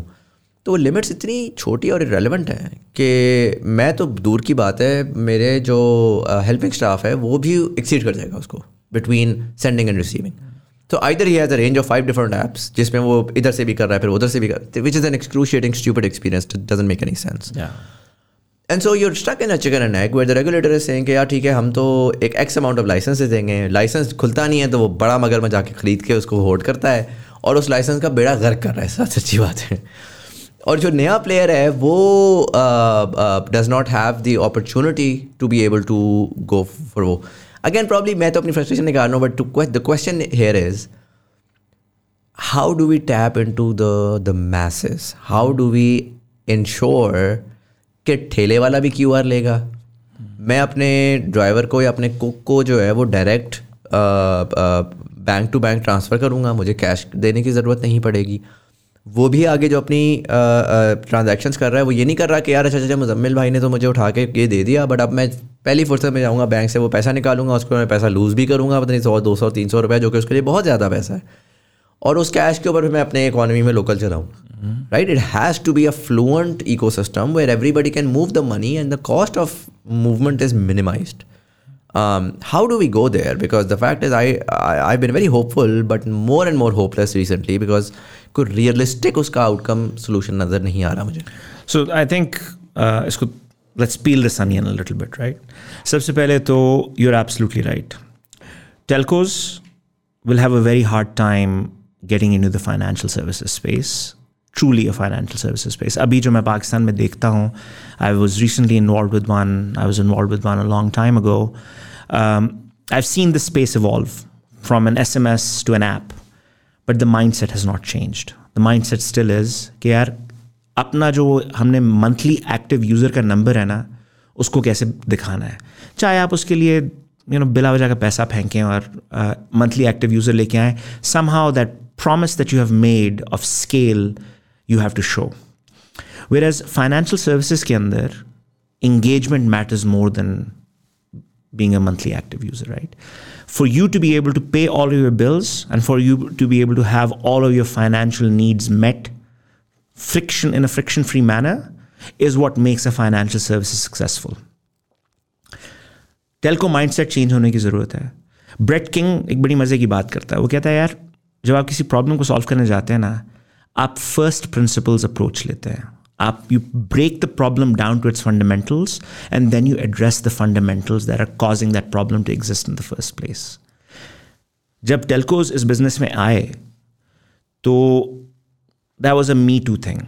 They just wanted to be in it because उन्होंने देखा जी Safaricom कर रहा है M-Pesa, तो कौन सी ऐसी गिद्दर सिंह होगी जो करेंगे, हम भी कर लेंगे. Whereas Safaricom actually built it first principles. They built it from the fundamentals up. और उन्होंने कैश की प्रॉब्लम को सॉल्व करने के लिए उन्होंने एक सर्विस बनाई जहाँ पे लोग एयर टाइम एक दूसरे को भेज सकते थे. हमने पाकिस्तान में regulation does not allow you to send air time, so you actually send money, right. हमने वही प्रिंसिपल लिया और हमने कहा यार ये मनी पे अप्लाई कर देते हैं. Doesn't work that way. Whereas developing the ecosystem requires that you get all parties to be on that fundamental system. वो उन्होंने नहीं किया. उन्होंने अपने कस्टमर को समझा ही नहीं. उन्होंने कहा यार जो कार्ड खरीदता है ना वो अकाउंट भी खोल लेगा. In most cases, what's happening is when you go to buy a SIM, your mobile account gets opened up and you don't even know, right? आपको तो आपका केस दूसरा था, उन्होंने आपकी सारी इन्फॉर्मेशन लूज कर दी. There are people उनके मोबाइल अकाउंट खुले हुए हैं, जब वो अपना मोबाइल अकाउंट खुलवाने जाते हैं तो उनको पता चला वो ऑलरेडी खुला हुआ है because somebody had to meet a target because they get a commission on it. अब हो ये रहा है कि telcos are subsidizing their telco business by paying their franchisees commissions for the financial services business. तो उन्होंने franchisee को ये incentivize किया गया यार तुमने जो भी करना है ना numbers लेके आओ and we'll pay you commission on the numbers. As much as 30% of a franchisee's commission comes from the financial services business, whereas financial services को कोई incentive नहीं है उन लोगों को pay करने का. आपकी जो problem आगे जाके होगी वो ये है कि इन fintechs ने जो दो हमारी बड़ी हैं उन्होंने कैश इन फनल अभी तक रिजॉल्व नहीं किया. डिजिटल बिजनेस चलाने के लिए डिजिटल कैश होना चाहिए ना. If somebody is still taking money out of your wallet to buy groceries और buy other things, then you are not a digital business, you are just a holder of a custodian of their money for a very short period of time. Cash and funnel resolve करने के लिए इनको एक commission model change करना पड़ेगा. I keep having these discussions in Tanzania and Ghana, Cambodia, Colombia. There are models where the central bank actually subsidized the cash and commission, and cash out pe koi commission nahi hai. So create that funnel that gets you to digitize cash, and then get merchants where people are buying things to start to accept digital cash. जब आपकी merchant payments रास्त पे होंगी, जब merchant free payments ले सकेगा, that is going to solve a big problem. Right? But now these telco-owned fintechs have become too big, so big that they've become too big to fail. So what they do is they dangle this sword over the central bank's head or the financial services industry's head by saying यार अगर आप ये नहीं करेंगे तो हम agents नहीं बढ़ाएंगे, या अगर आप हमें ये मरात नहीं देंगे तो हम ये नहीं करेंगे. And that is muddying the waters quite a bit. I have very little hope. Having seen what I saw in both the telcos, I have very little hope that unless they change their thinking and unless they change the way they approach their business by truly being a financial services business, by understanding you as their customer, by understanding me as their customer and the 220 million Pakistanis as their customer, it is only then that they're able to build a business that's first principles, that's based on first principles. Abhi wo thinking nahi hai. Do you think the new players are going to be able to do that? Do you have any hopes from NeaPay or SadaPay or a lot of these new folks? I would like to see NeaPay and SadaPay take their rightful position as a digital bank in the coming years. I know Brandon really well.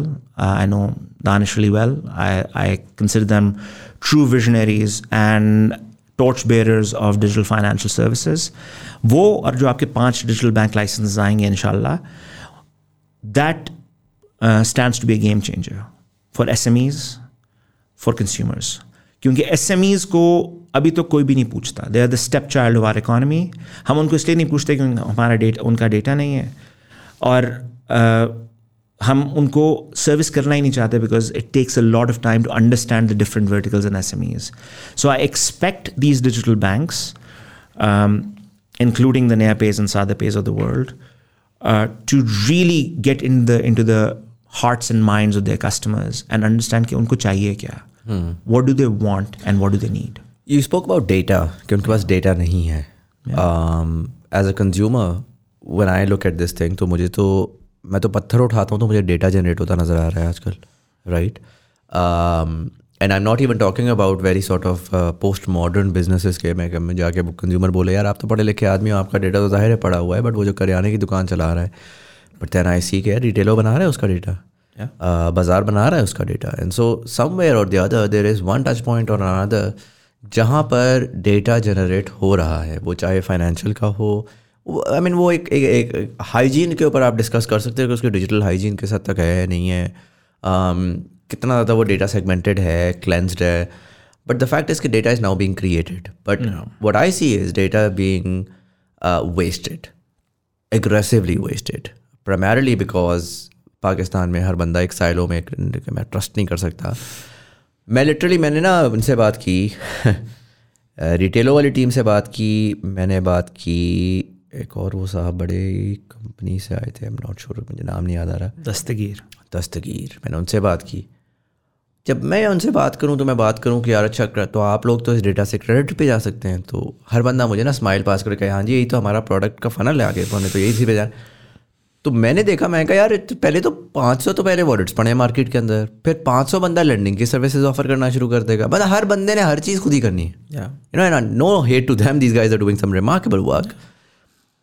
But at what point can we either two things, again मैं कुलसुम लखानी वाली invoke करूँगा, either the two things can happen, right. Either we can say कि यार we begin to trust each other, you do what you're doing and maybe I'll focus on the lending side of things. Actually three things हो सकती हैं. Either you can be collaborative with your data, and I'm not saying Pakistan में फिर वो सारे लोग कहेंगे यार डेटा जो है वो आपका प्रोटेक्टेड है. मैं कोई ये थोड़ी कह रहा हूँ कि एज कंज्यूमर का पूरा उठाओ लाके फेंक दो. आप क्रंच करो, प्रोफाइल बनाओ, प्रोफाइल लाके ओपन मार्केट में शेयर कर दो, और rather create a model where the consumer can benefit from that as well. दूसरा, दरमियान में कोई प्लेयर आता है और वो आके कहता है कि यार मैं वो बन जाता हूँ, what you might call it, escrow, data escrow, right? So you give some, you take some. So it's not open for everyone. यार चलता फिरता बंदा है, जितनी आप मार्केट के अंदर जितनी आप यूटिलिटी प्रोवाइड कर रहे हैं. So if you get something from me and I get something from you, we both can have some sort of an exchange. And so to be very honest, the pivot that I see from MasterCard in a lot of areas, मुझे यही नज़र आ रहा है कि वो services में आए सोचते हैं कि उन्होंने कहा कि यार ठीक है, पहले आप पैसे की लेयर थे, अब आप डेटा की लेयर बन जाओ, और उस डेटा की लेयर में आप एडिशनल सिक्योरिटी भी प्रोवाइड कर दो, उसमें आप 10 और सर्विसेज प्रोवाइड कर सकते हो. तीसरा, मुझे प्योरली मुझे पाकिस्तान में everybody wants an IT services business that is exporting, or wants to create a product business that is essentially an op heavy airlift. But nobody wants to really do this. ये बड़ी छोटी basic services की problems है, right? कि why does every single startup needs to hire a data scientist, whereas one startup can hire a bunch of these experts and really be king while servicing 50 different startups essentially. But मुझे लगता है कि जब तक ये वाला, अभी हम फेज़ 1 में हैं जहाँ पर हर बंदे ने एक initial, and it's good that we gone come here, but इससे आगे जब तक हम सॉर्ट ऑफ कंसोलिडेशन में नहीं जाएंगे तो मर्जर्स होंगे, एक्विजिशन होंगी, या दरमियान में एक कोलैबोरेटिव एनवायरनमेंट आएगा through one of these different routes, जिसमें you will have to begin to trust each other, not thinking यार अगर मैंने उसको शेयर कर दिया तो मैं तो मर जाऊंगा और वो बहुत बड़ा मगरमच्छ बन जाएगा। ना वो बन सकता है ना आप बन सकते हैं। इनफैक्ट पूरी स्पेस ग्रो कर सकती है। What are your thoughts on that? लेकिन सबसे पहले तो ये गेम आइसोलेशन में खेलने वाली है ही नहीं, ठीक है। Data aggregation and data sharing की सक्सेस हमने दुनिया में देखना शुरू कर दिया है। यूरोप में ओपन बैंकिंग के थ्रू, ओपन एपीआई के थ्रू डेटा अब 10-12 साल से शेयर हो रहा है, इफेक्टिवली 7-8 साल से शेयर हो रहा है। And that is where the evolution is as well. जब मैं बात कर रहा था पहले, the 4 C's of ecosystem development if you will, the competing mindset has to be put aside. We have to understand कि देखें, आप भी अकले कुल नहीं है। अगर आप एक डेटा एग्रीगेटर हैं, you have gaps, who's going to help you fill those gaps? Players who are playing in that space where you're not capturing that data, and then you complement them by providing them the data that you have. Right. So you start to create a fuller picture of the customers that you're trying to service. So you're absolutely right. ये next evolution है. Collaboration होना ज़रूरी है. So collaboration and complementing are the second and third C's of that 4 C's of ecosystem development. कि आपने पहले समझा कि आप कैसे दूसरे को कॉम्प्लीमेंट कैसे करते हैं, फिर आपने सोचा कि यार आप कोलैबोरेट कैसे करेंगे। और अगर आप इन तीनों सीज में कहीं पे भी अपने आप को नहीं देखते, तो eventually what will happen, you will either capitulate to the incumbents, और you will capitulate to the problem, और you will capitulate to somebody who is trying to solve this problem in a very botched manner, because you haven't approached the problem holistically. So before you get to that 4 C of ecosystem development, जहाँ पे capitulation or consolidation हो, you really have to find avenues to figure out कि यार as a fintech, अगर हम दस्तगीर की example ले लेते हैं फॉर एग्जाम्पल, कि B2B बिजनेस है, उसके अंदर हमारे पास कुछ डेटा है, बैंक इसी बिजनेस को सर्व करता होगा किसी तरह, उनका डेटा पकड़ो, टेलको इसको सर्व करता होगा, उनका डेटा पकड़ो, let's create a picture that we can all share, right. इसके अंदर डेटा ओनली प्लेयर्स भी आके खेल सकते हैं बाय द वे, राइट, जिनका काम ही सिर्फ ये है कि वो डेटा एग्रीगेशन करें, जिनका काम ही है कि वो डेटा की एक एक्सचेंज बन जाए. यहाँ से अनोनिमाइज डेटा लिया, यहाँ पे दिया, यहाँ से वो एनालिटिक्स ली, यहाँ पे दी. You're right. Big players, the incumbents, international incumbents are thinking along those lines. लेकिन we need local solutions because local market contextualization के लिए बहुत ज़रूरी है कि हम local data को समझें. Big players don't really understand local data. They will need partners who can help them understand that local data as well. So yes, it is a data play, but in the absence of those handshakes, in the absence of you wanting to work with each other, you would find that you will never be able to service the market that you want to in the manner that you want to.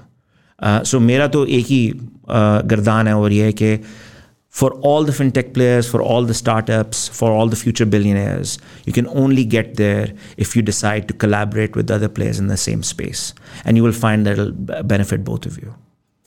Make sense. अगर मैं आपसे ये पूछूं कि जब हम बात करते हैं फिनटेक की, राइट, जाहिर है एज कंज्यूमर्स आपने बोला कि कैश आउट के ऊपर भी कमीशन नहीं होना चाहिए. Make sense. उसके ऊपर कमीशन देना कम्प्लीटली लॉजिकल है.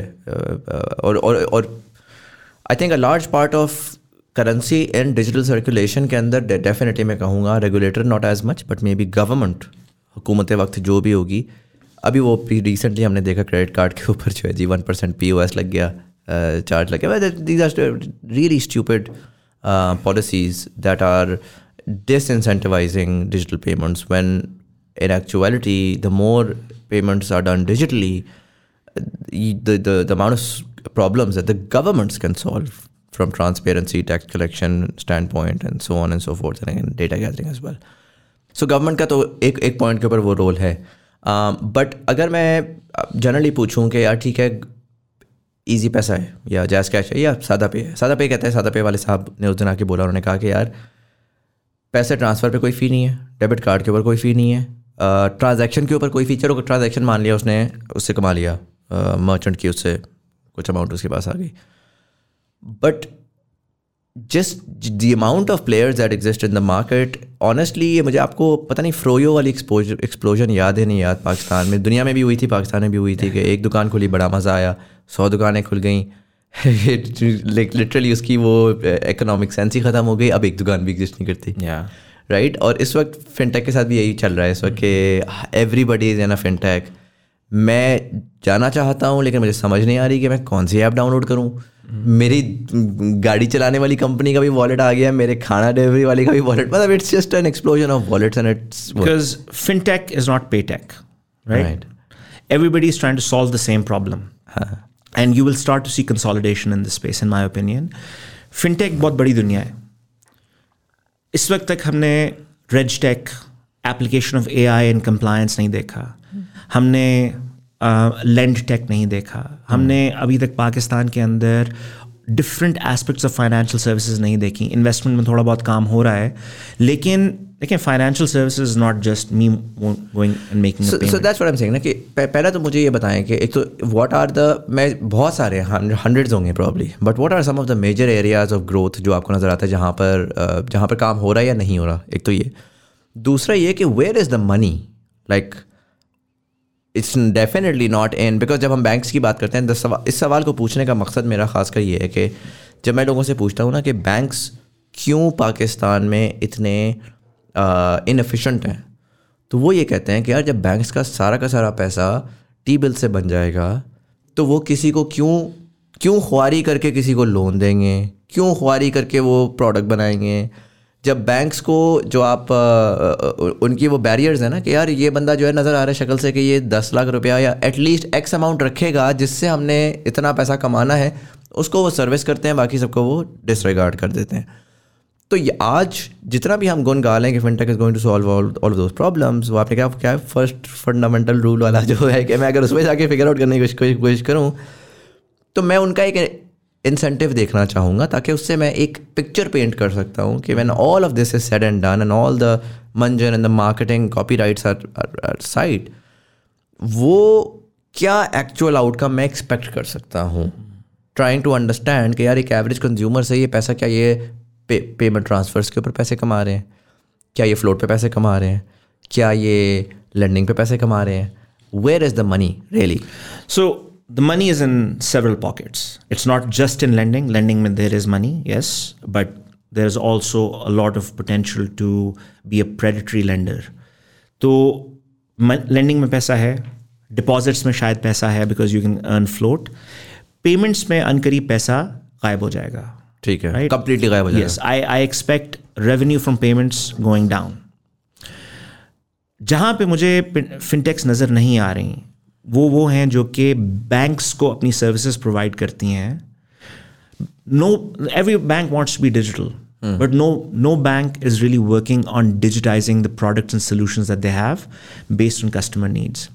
और अगर आपको फ्रंट एंड सोल्यूशन प्रोवाइडर बनना है, कस्टमर तक जाना है, तो आपको रेगुलेशन को एडहेयर करना होगा, लाइसेंस लेना होगा.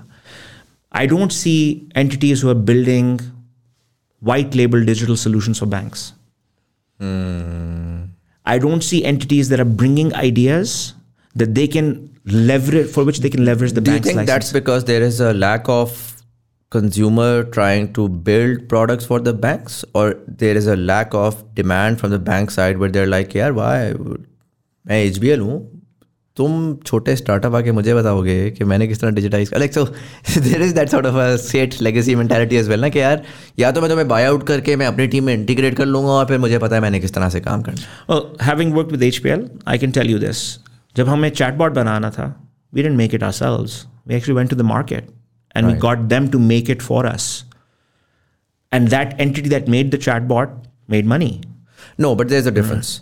एक बात ये है कि यार मैं किसी से सर्विस लेकर मैं कोई प्रोडक्ट बनवा रहा हूँ, जो कि मैं उससे इस वजह से एग्री नहीं करता मॉडर्न इकोनॉमी के अंदर, because products, digital products are again like I said constantly improving, right. And so जब आप थर्ड पार्टी के पास जाते हो तो मोर ऑफन देन नॉट आपका डाउन टाइम जो ऐप्स में मसला आता है कि यार first of the month choke हो रही है, फिर वो 2-3 साल का रोने रुलाने के बाद फिर फाइनली 1 दिन 3 दिन के लिए गायब होकर फिर एक अपग्रेड आता है.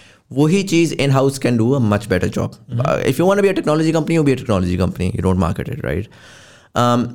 मैं ज़्यादा ये कह रहा हूँ कि what if for example banks do their legacy business, they don't get insecure and say कि यार ये इसकी छोटी सी मिसाल इस तरह है, जब बहुत सारी और इंडस्ट्रीज़ में आपने पब्लिशिंग में काम किया, आपको याद होगा जब बसफीड आया था तो पूरी इंडस्ट्री का ये था कि भाई हम तो ख़त्म हो गए। एंड द फैक्ट इज़ कि आज 10 साल बाद बसफीड लॉसेस में, उतने ही लॉसेस में, और New York Times is New York Times, right. एक certain level of confidence digital ने बहुत सारे लोगों को इनसिक्योर किया। अच्छा, यही बात हुई जब हम जैसे आए ना, तो टीवी वालों को लगा कि यार ये तो क्या हो गया, पता नहीं क्या हो जाएगा। हमने खान साहब का पॉडकास्ट किया तो 4 एंकर्स है पॉडकास्ट स्टार्ट कर दिया, और मैं उस वक्त अपनी टीम को ये बता रहा था, मैंने कहा यार why are you getting insecure, like you have, आपकी पूरी एक इंडस्ट्री है, आपका एक काम है, मैं आपका काम कभी भी नहीं छीन सकता। और द फैक्ट इज कि आप मेरा काम नहीं कर सकते। अग्रीड, राइट, क्योंकि मेरे कंज्यूमर को मैं भी चाहिए और आप भी चाहिए।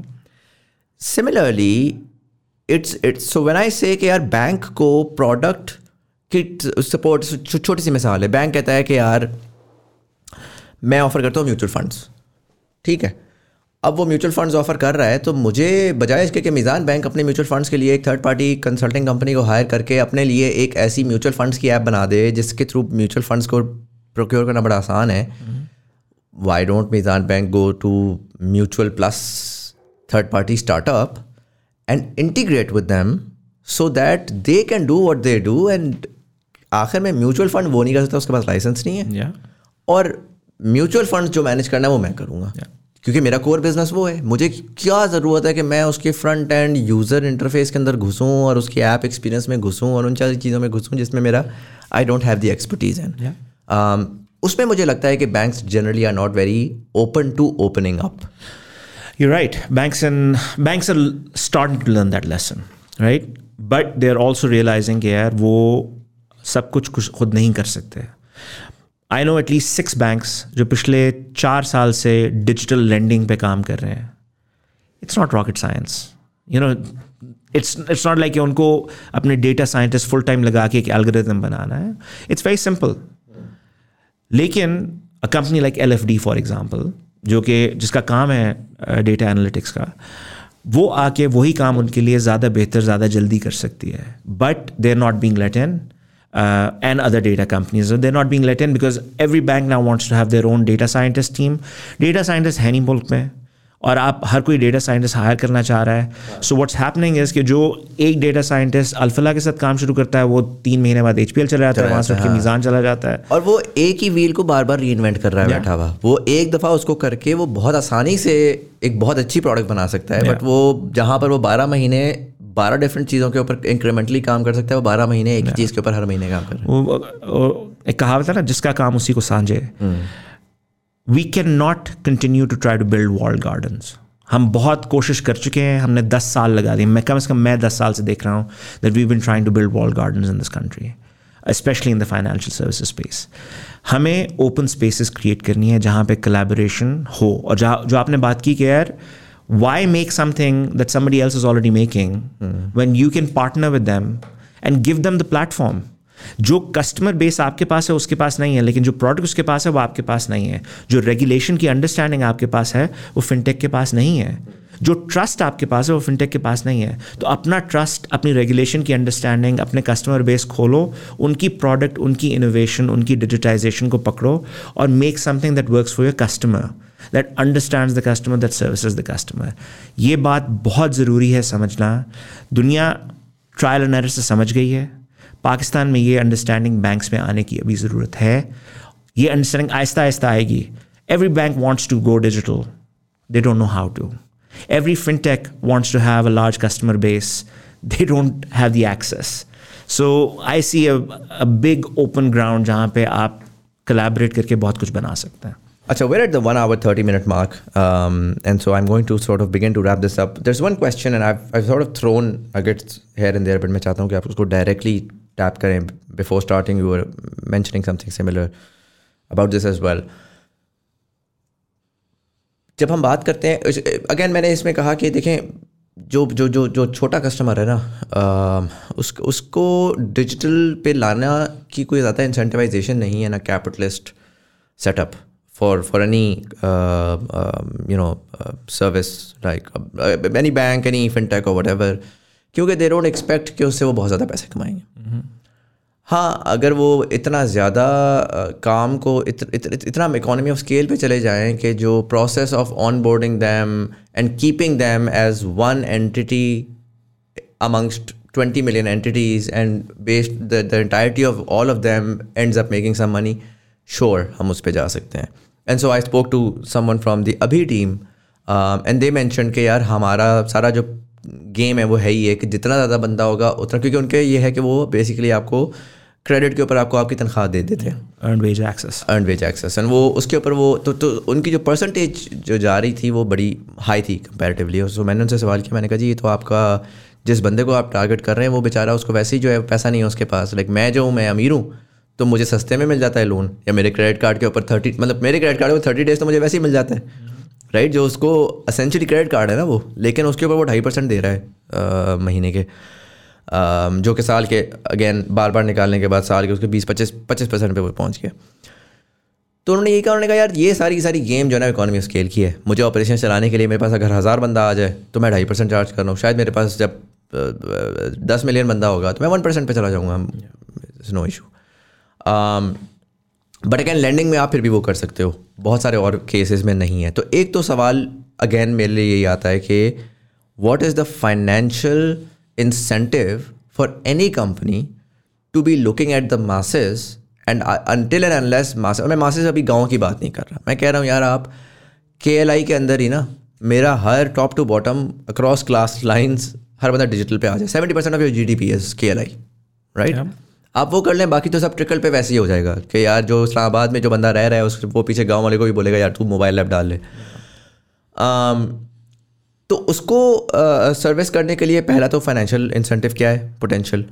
दूसरा मुझे एक और जो बड़ा मसला नज़र आता है, and I have spoken to multiple people about that, और ये सिर्फ फिनटेक में नहीं नज़र आता. मरहम एक ऐप है, वो आए हुए थे, उनको भी मैंने यही बात बोली. मैंने कहा जी आप उस पर एंटर करते हो ऐप के अंदर तो 50 आइकॉन्स आते हैं और उसमें पूछा जाता है कि आपको कौन सी स्पेशलाइजेशन चाहिए. मैंने कहा आम आदमी को तो ये भी नहीं पता, और डॉक्टर साहब होते हैं और क्वैक्स के पास जा रहा है वो, ऑनेस्ट टू गॉड. मतलब someone who works for me, she came to me one day and she was like, my nephew wants to get a job. तो मैंने कहा किस किस्म की जॉब? तो उन्होंने कहा कि ऑफिस बॉय की जॉब लग जाए. तो मैंने कहा अच्छा इससे पहले उनका क्या एक्सपीरियंस था? तो उन्होंने कहा इससे पहले वो डॉक्टर थे.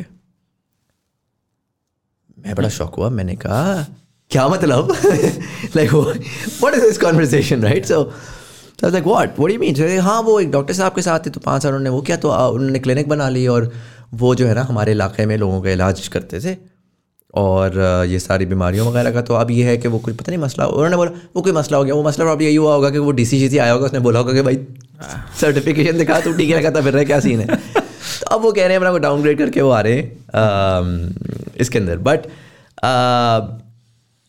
that's quite a steep jump though. that is भूल गया मैंने इससे पहले बात क्या बोली थी कि how do you include the masses? हाँ.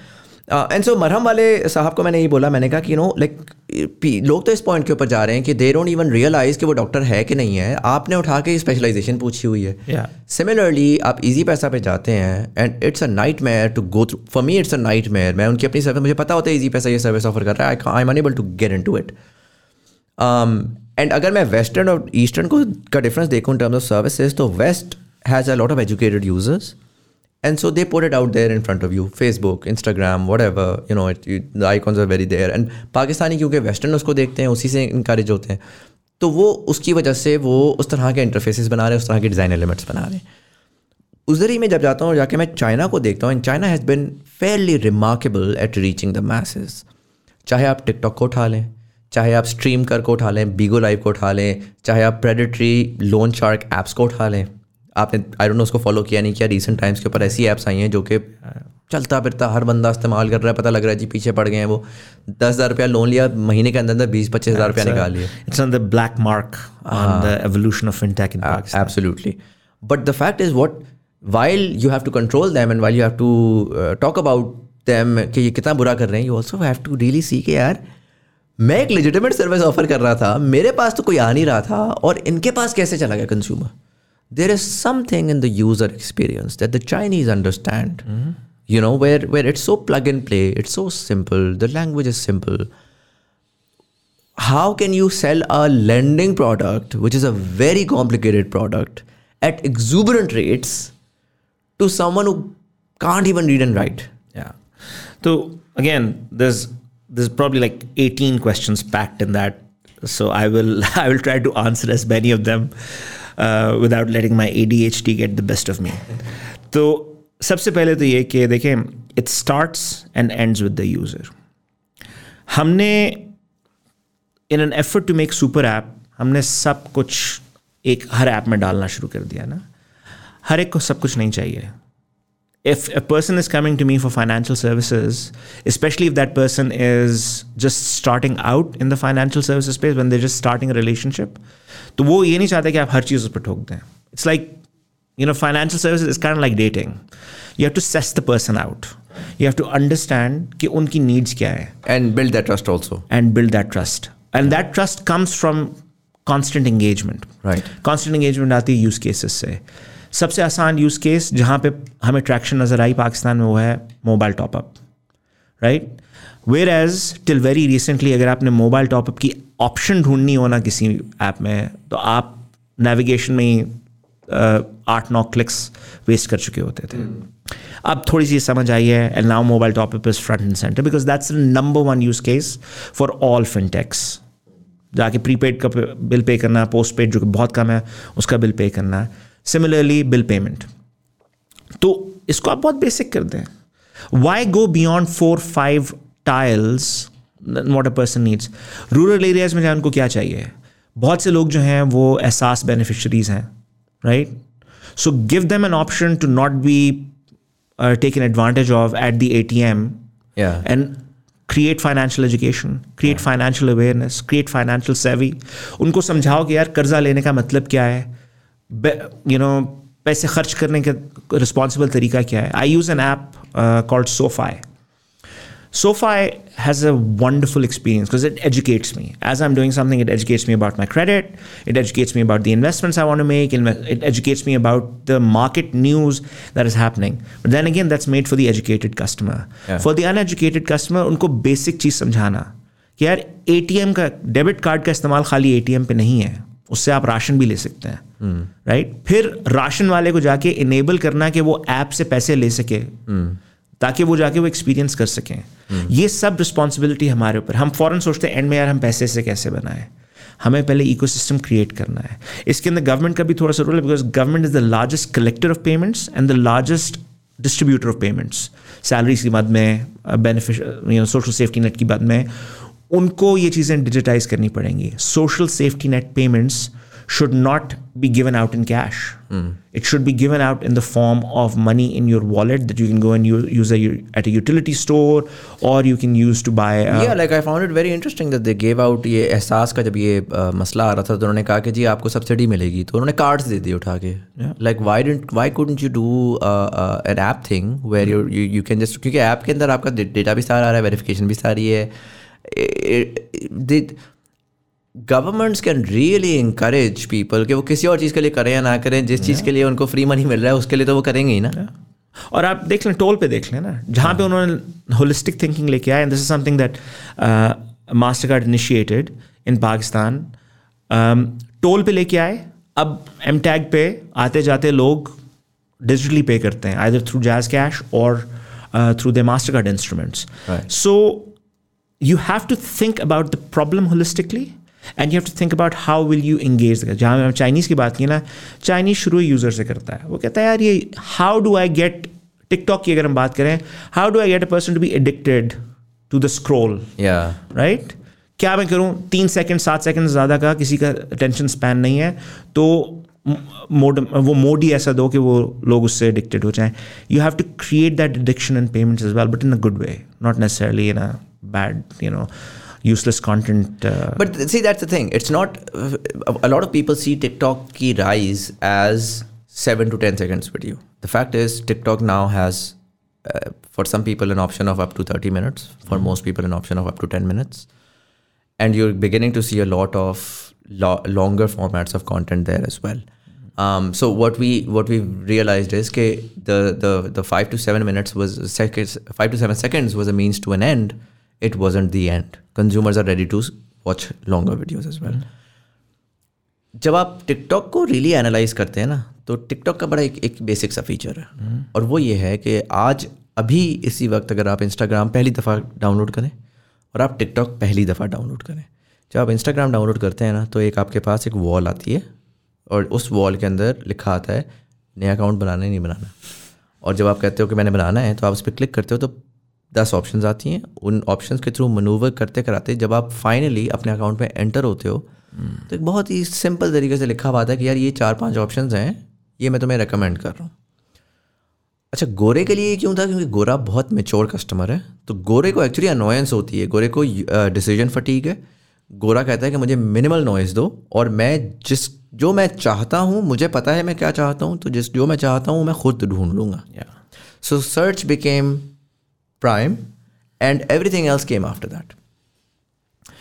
टिकटॉक ने क्या किया कि टिकटॉक ने कहा कि यार वो था नए यूज़र के लिए, जो दुनिया में पिछले 10 साल में बहुत ज़्यादा नया यूज़र इंटरनेट के ऊपर आया। उसको तो पता ही नहीं था कि वो क्या चाहता है। आप यही चीज़ मैंने इंस्टा का बताया, मैं आप टिकटॉक बताता हूँ आपको। आप टिकटॉक पे जब एंटर होते हैं ना, ऐप खोलते हैं और कंटेंट आ रहा होता है। मीनवाइल 5, 8, 10 सेकंड के बाद वो आपको एक पिंग भेजता है, क्रिएट एन अकाउंट। अच्छा, उसके बाद फिर क्या होता है कि अगर आप उसकी जब कंटेंट में आप इन हो गए हैं ना, तो आपने कमेंट करना है, आपने ये करना है, वो करना है। While you are browsing and you are learning and you are beginning to identify things that you can do within the app, you are locked out of those things. So वहाँ पर जाकर वो आपको कहते हैं अच्छा यार अगर ये करना ही है तुम्हें तो अकाउंट बना लो। ठीक हो गया। अब वो आते हैं अकाउंट बनाने पे। आप अगर टिकटॉक खोलें ना आज और जाके देखें, किसी कोई भी मशहूर वीडियो चल रही होती है, वो आपको मोस्ट पॉपुलर दिखा रहा होता है, उस पर कॉमेंट सेक्शन में जाए, 95% of the user accounts that you will find will be like Kamran 00047, user 3999928, user 25525। क्या वजह है? क्योंकि जब आप जाते हैं और जाके उसमें जब आप खोलते हैं उसका अकाउंट बनाने के लिए, तो every single option has an option of auto set username, auto set password, auto set information, और 2-3 चीज़ें हैं जहाँ पर आपको डालनी है और वो आपसे वो जेंडर का पूछता है, वो ड्रॉप डाउन के ऊपर है। So it's very easy for you कि यार अच्छा ये ऑप्शन है तो उसमें से यही है ये। So that in self is a very interesting observation, right? क्योंकि इसको आप अप्लाई कर सकते हैं। और ये बात मैंने शायद किसी को आज से 4-5 साल पहले की थी कि banks have to start thinking like content companies. How do you create that addiction? Account तो आपने भी बनवाना है, लेकिन why put them through the process of कि यार अपना KYC करो। Give them limited use accounts जहाँ पे वो सिर्फ फाइनेंशियल इन्फॉर्मेशन ले सकें, सिर्फ कंटेंट कंज्यूम कर सकें जो कि फाइनेंशियल एजुकेशन देता हो।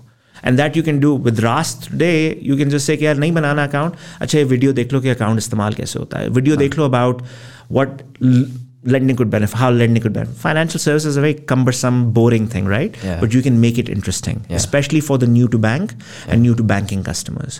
और एक दफ़ा जब उन्होंने content consume कर लिया, now they have a desire to do something. You gauge that desire and get them to say कि यार अब तो अपना अगर मोबाइल नंबर डालोगे तो तुम्हारा रास्त पे अकाउंट ऑटोमेटिकली खुल जाएगा।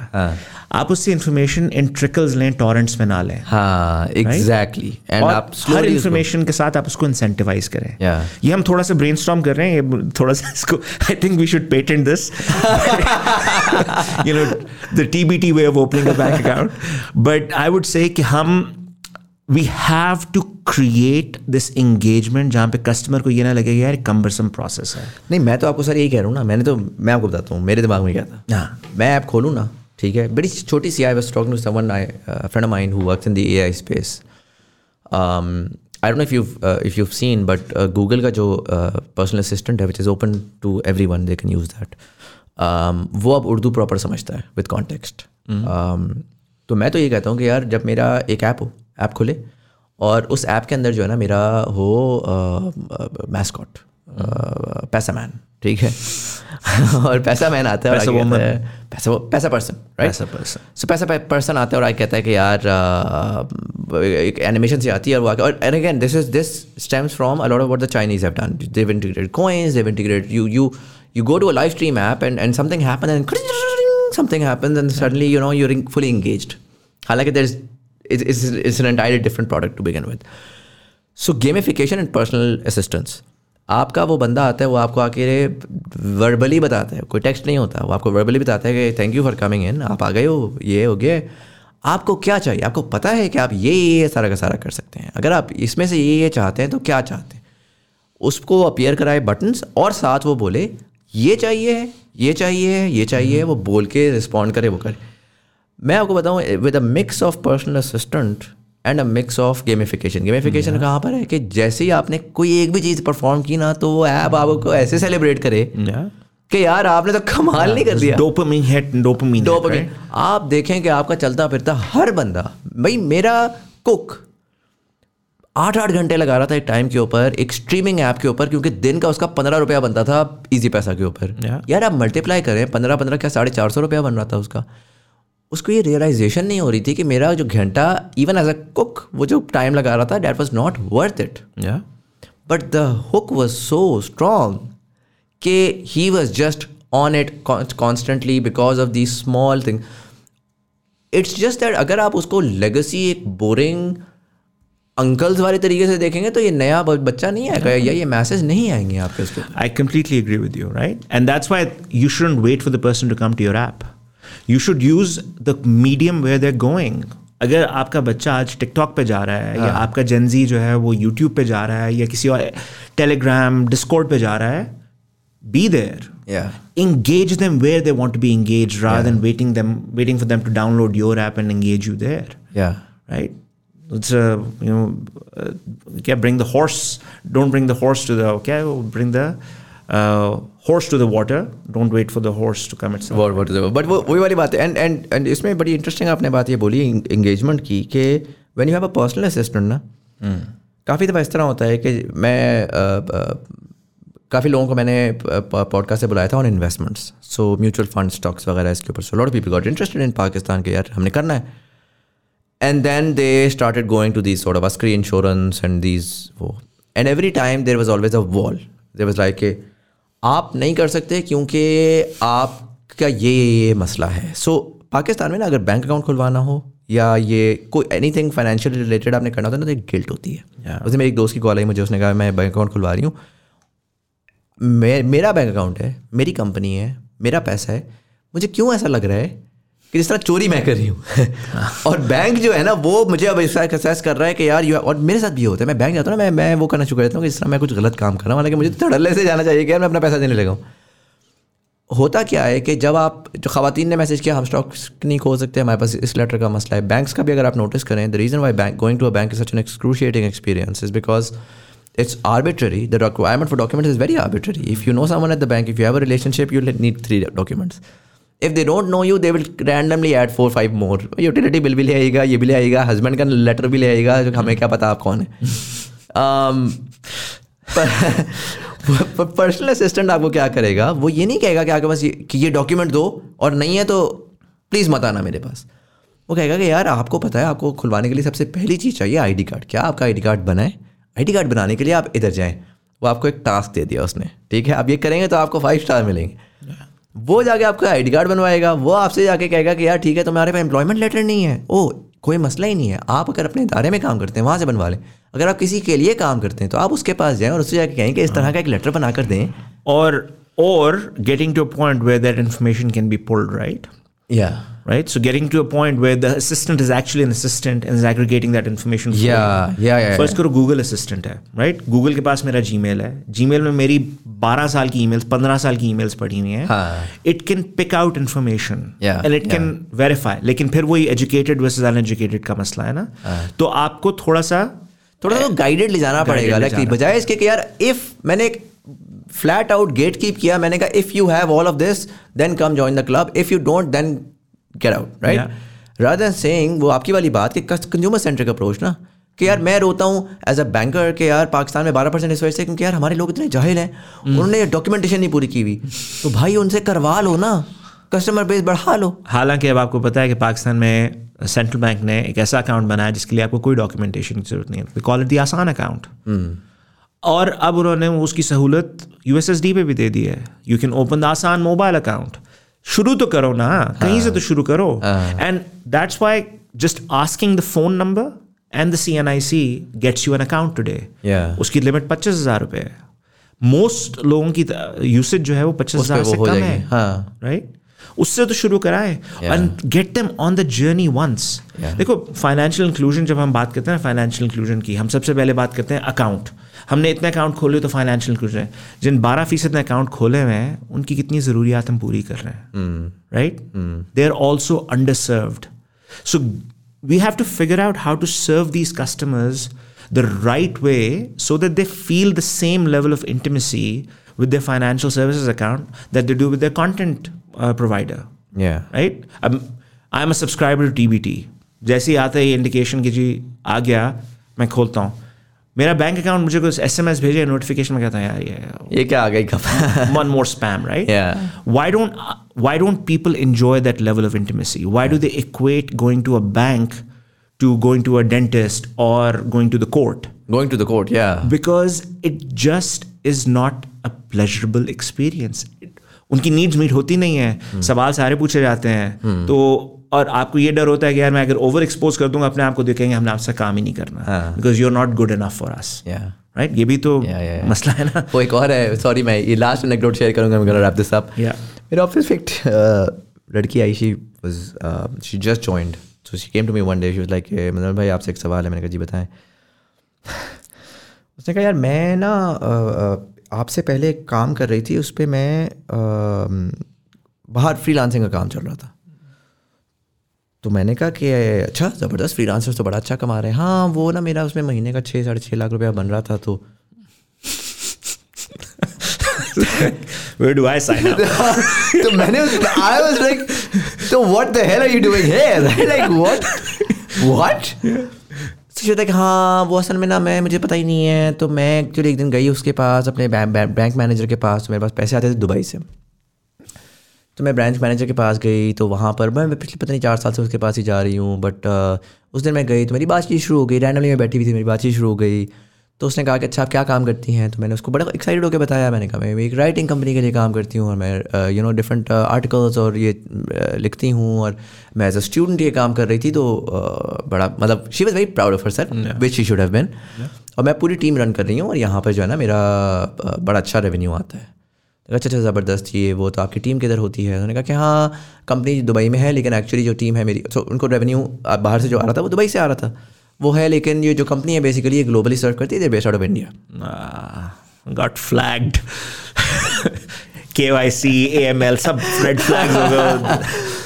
और वो बेचारी का बिजनेस सब ख़त्म. क्योंकि कंपनी जो है वो इंडिया में, अच्छा लीगली भी कहीं पे वो नहीं है ना कि कहीं पे कोई प्रॉब्लम हो, दुबई से बेस होकर कर रही है. आधा बिजनेसमैन इसी तरह काम कर रहा है. अब Unilever of the world and all of that, they all have head offices और people who are Indians. That's the new world, right? या तो आपका एक फ्लैट आउट हो, बट वो कोर्ट की बात है कि some branch manager was like, listen, like I don't want to be involved. And so they were like, यार इसको तो कटा. उन्होंने उसको ब्लॉक मारा है ऐसा नेक्स्ट लेवल. उसने कहा यार मेरे पास तो पैसा ही नहीं रहा, मुझे बताएं मैं क्या करूँ. So it's really unfortunate. देखो आप you've hit the nail on the head, right? हमने फाइनेंशियल सर्विसेज को एक तोहमत बना दिया कि we've made it so difficult for anyone. वो तो खैर सोफिस्टिकेटेड फ्रीलांसर है ना, बाहर से पैसा आ रहा है. बेचारा प्लम्बर हुज ऑल्सो फ्रीलांसर, बेचारा कारपेंटर हुज ऑल्सो फ्रीलांसर. मेरे घर लोग आते हैं तो I become a bit of a stickler about and I say you will not get paid till you have an account. And then I walk them through कि यार ये easy पैसा खोल लो, जैज़ कैश खोल लो, व्हाटएवर. लेकिन उनको bank जाना cumbersome इसलिए लगता है बिकॉज बैंक में हर एक ने सूट पहना हुआ है, टाई पहनी हुई है. वो बेचारे सारा दिन काम करके आते हैं, चप्पलें पहनी हुई हैं, शर्ट पहनी हुई है जिस पे दाग लगे हुए हैं शायद, हाथ गंदे हैं. So they get treated as if they are third rate citizens. जबकि ये लोग हमारी इकोनॉमी चलाते हैं. हमें तो उन जगहों पे जाके इन लोगों को साइन अप करना चाहिए और कहना चाहिए हम आपकी ज़िंदगी कैसे आसान बनाएं. How can we get you not just a bank account but also way to get you to book your appointments. How do we get you to be on help. और Sakoon.com, शायद Sakoon.com नहीं है लेकिन एक ज़माने में था. And so get them to be their partner that makes their life easier. Enable them to live a life that is fulfilling, treat them with dignity, and serve them the way they want to be served. Not every small business or every consumer wants a loan. They sometimes just want the ability to check their balance whenever they want to. Sometimes they just want the ability to, transfer 10 rupees to their brother. So don't create toll gates and and walls. Make it simpler, create an education environment. And I think that's where I would like financial services to see कि हम इतने आसान कर दें कि लोगों को पता ही ना चले कि यार हमारा बैंक हमारे साथ डील कर रहा है. It would be like having utility. You'll only know it's not there. You only know that it's not there when you turn on the switch and it doesn't work. Makes sense. We're again at the 1 hour 1 minute mark. I sincerely apologize. मैंने promise किया था कि मैं 2 घंटे में नहीं जाऊँगा, but conversation आज की अच्छी थी. अतिया भाई, thank you so much for coming in and sharing all that insight. I'm going to ask you one last question. Generally, जो कि मैं तमाम guests से पूछता हूँ. You know, you grew up. I mean, you were born in Libya. That's a first for us. But you grew up in the US and you were there working in some very I think Johnson & Johnson would be a Fortune 500 company. It's a Fortune 30 company. Fortune 30 company. Covid के time पे भी इन्होंने वो मेरे ख्याल vaccine निकाली थी, बड़ी इनकी लेगेसी है. उस तरह की आप कंपनीज़ के साथ काम करते रहे हैं, फिर आप छोड़ के पाकिस्तान आए, कुछ तो सोचा ही होगा, कुछ तो समझ आई होगी, और फिर आप रुक गए. 11 साल आप यहाँ पर थे. आज भी आप इधर ही हैं और इधर ही काम कर रहे हैं. सो कुछ ना कुछ आपने, even amidst all of the political turmoil and नाजुक सूरत हाल and नाजुक modes that the country is going through, there is something that you might be seeing that other people might not be seeing. That is the more of an optimistic wo. But by all means ये भी हो सकता है कि अब आपकी बस हो गई और आप सोच रहे हो कि यार तो मुकाते हैं, निकलते हैं. Either or, how do you see Pakistan 28 years from now in 2050? Seeing what you've seen now, knowing what you've known throughout your life, how do you see Pakistan? Political turmoil is notwithstanding, I think a country of 220 million people, 64% of which is under the age of 35, has no place else but to go up, right? 13% से आपकी adult population grow कर रही every year, and that trend will continue for the next few years. Growing a young population means that this is going to be a consumption economy that requires a production engine. हमें जितना ज़्यादा production engine हम internalise करेंगे उतने हम prosperous होंगे. So in 2050 I actually see a Pakistan that is self reliant. I see a Pakistan जहाँ पे मिडिल क्लास की कंजम्पशन और मिडिल क्लास की इंगेजमेंट इतनी ज़्यादा है कि गवर्नमेंट को कशकोल लेके दुनिया जहान नहीं जाना पड़ता. ऑर्गेनिक टैक्स कलेक्शन है, डेटा का यूज़ गवर्नमेंट लेवल पे और प्राइवेट सेक्टर में इस तरह है कि हम अपने कस्टमर्स को सही तरह सर्विस कर सकते हैं, और हम वो स्किल्स इम्पार्ट कर रहे हैं लोगों पे जो कि स्किल्स ऑफ द फ्यूचर हैं.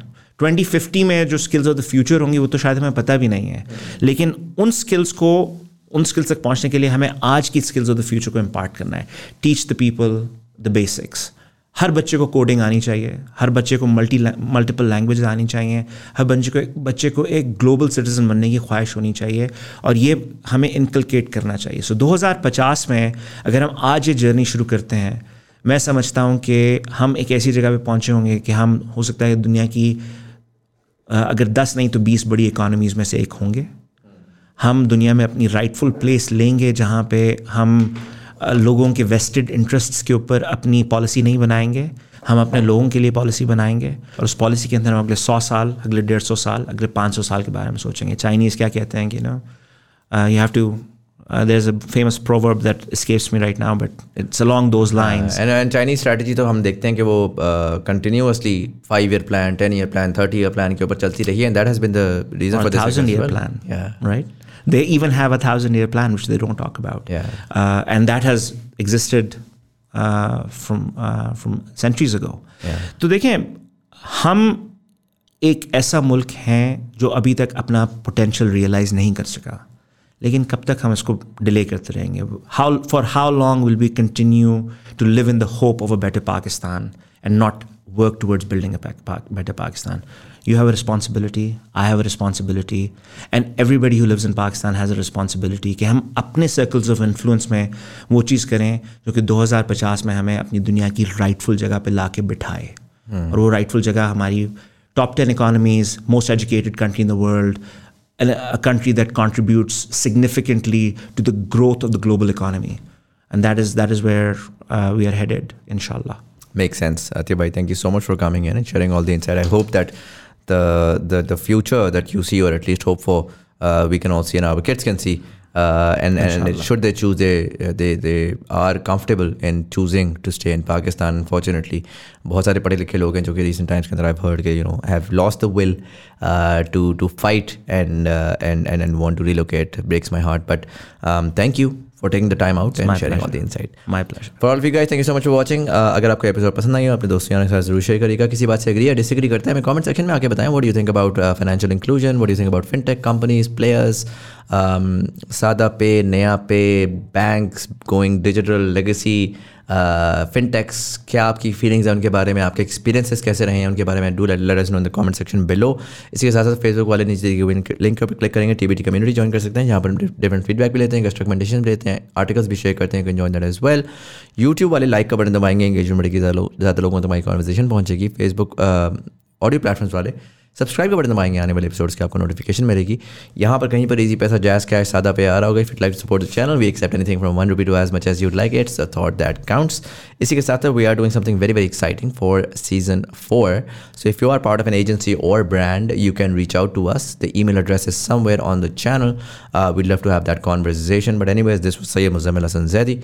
You were watching Thought Behind Things. Thank you so much for watching, and I'll see you in the next one.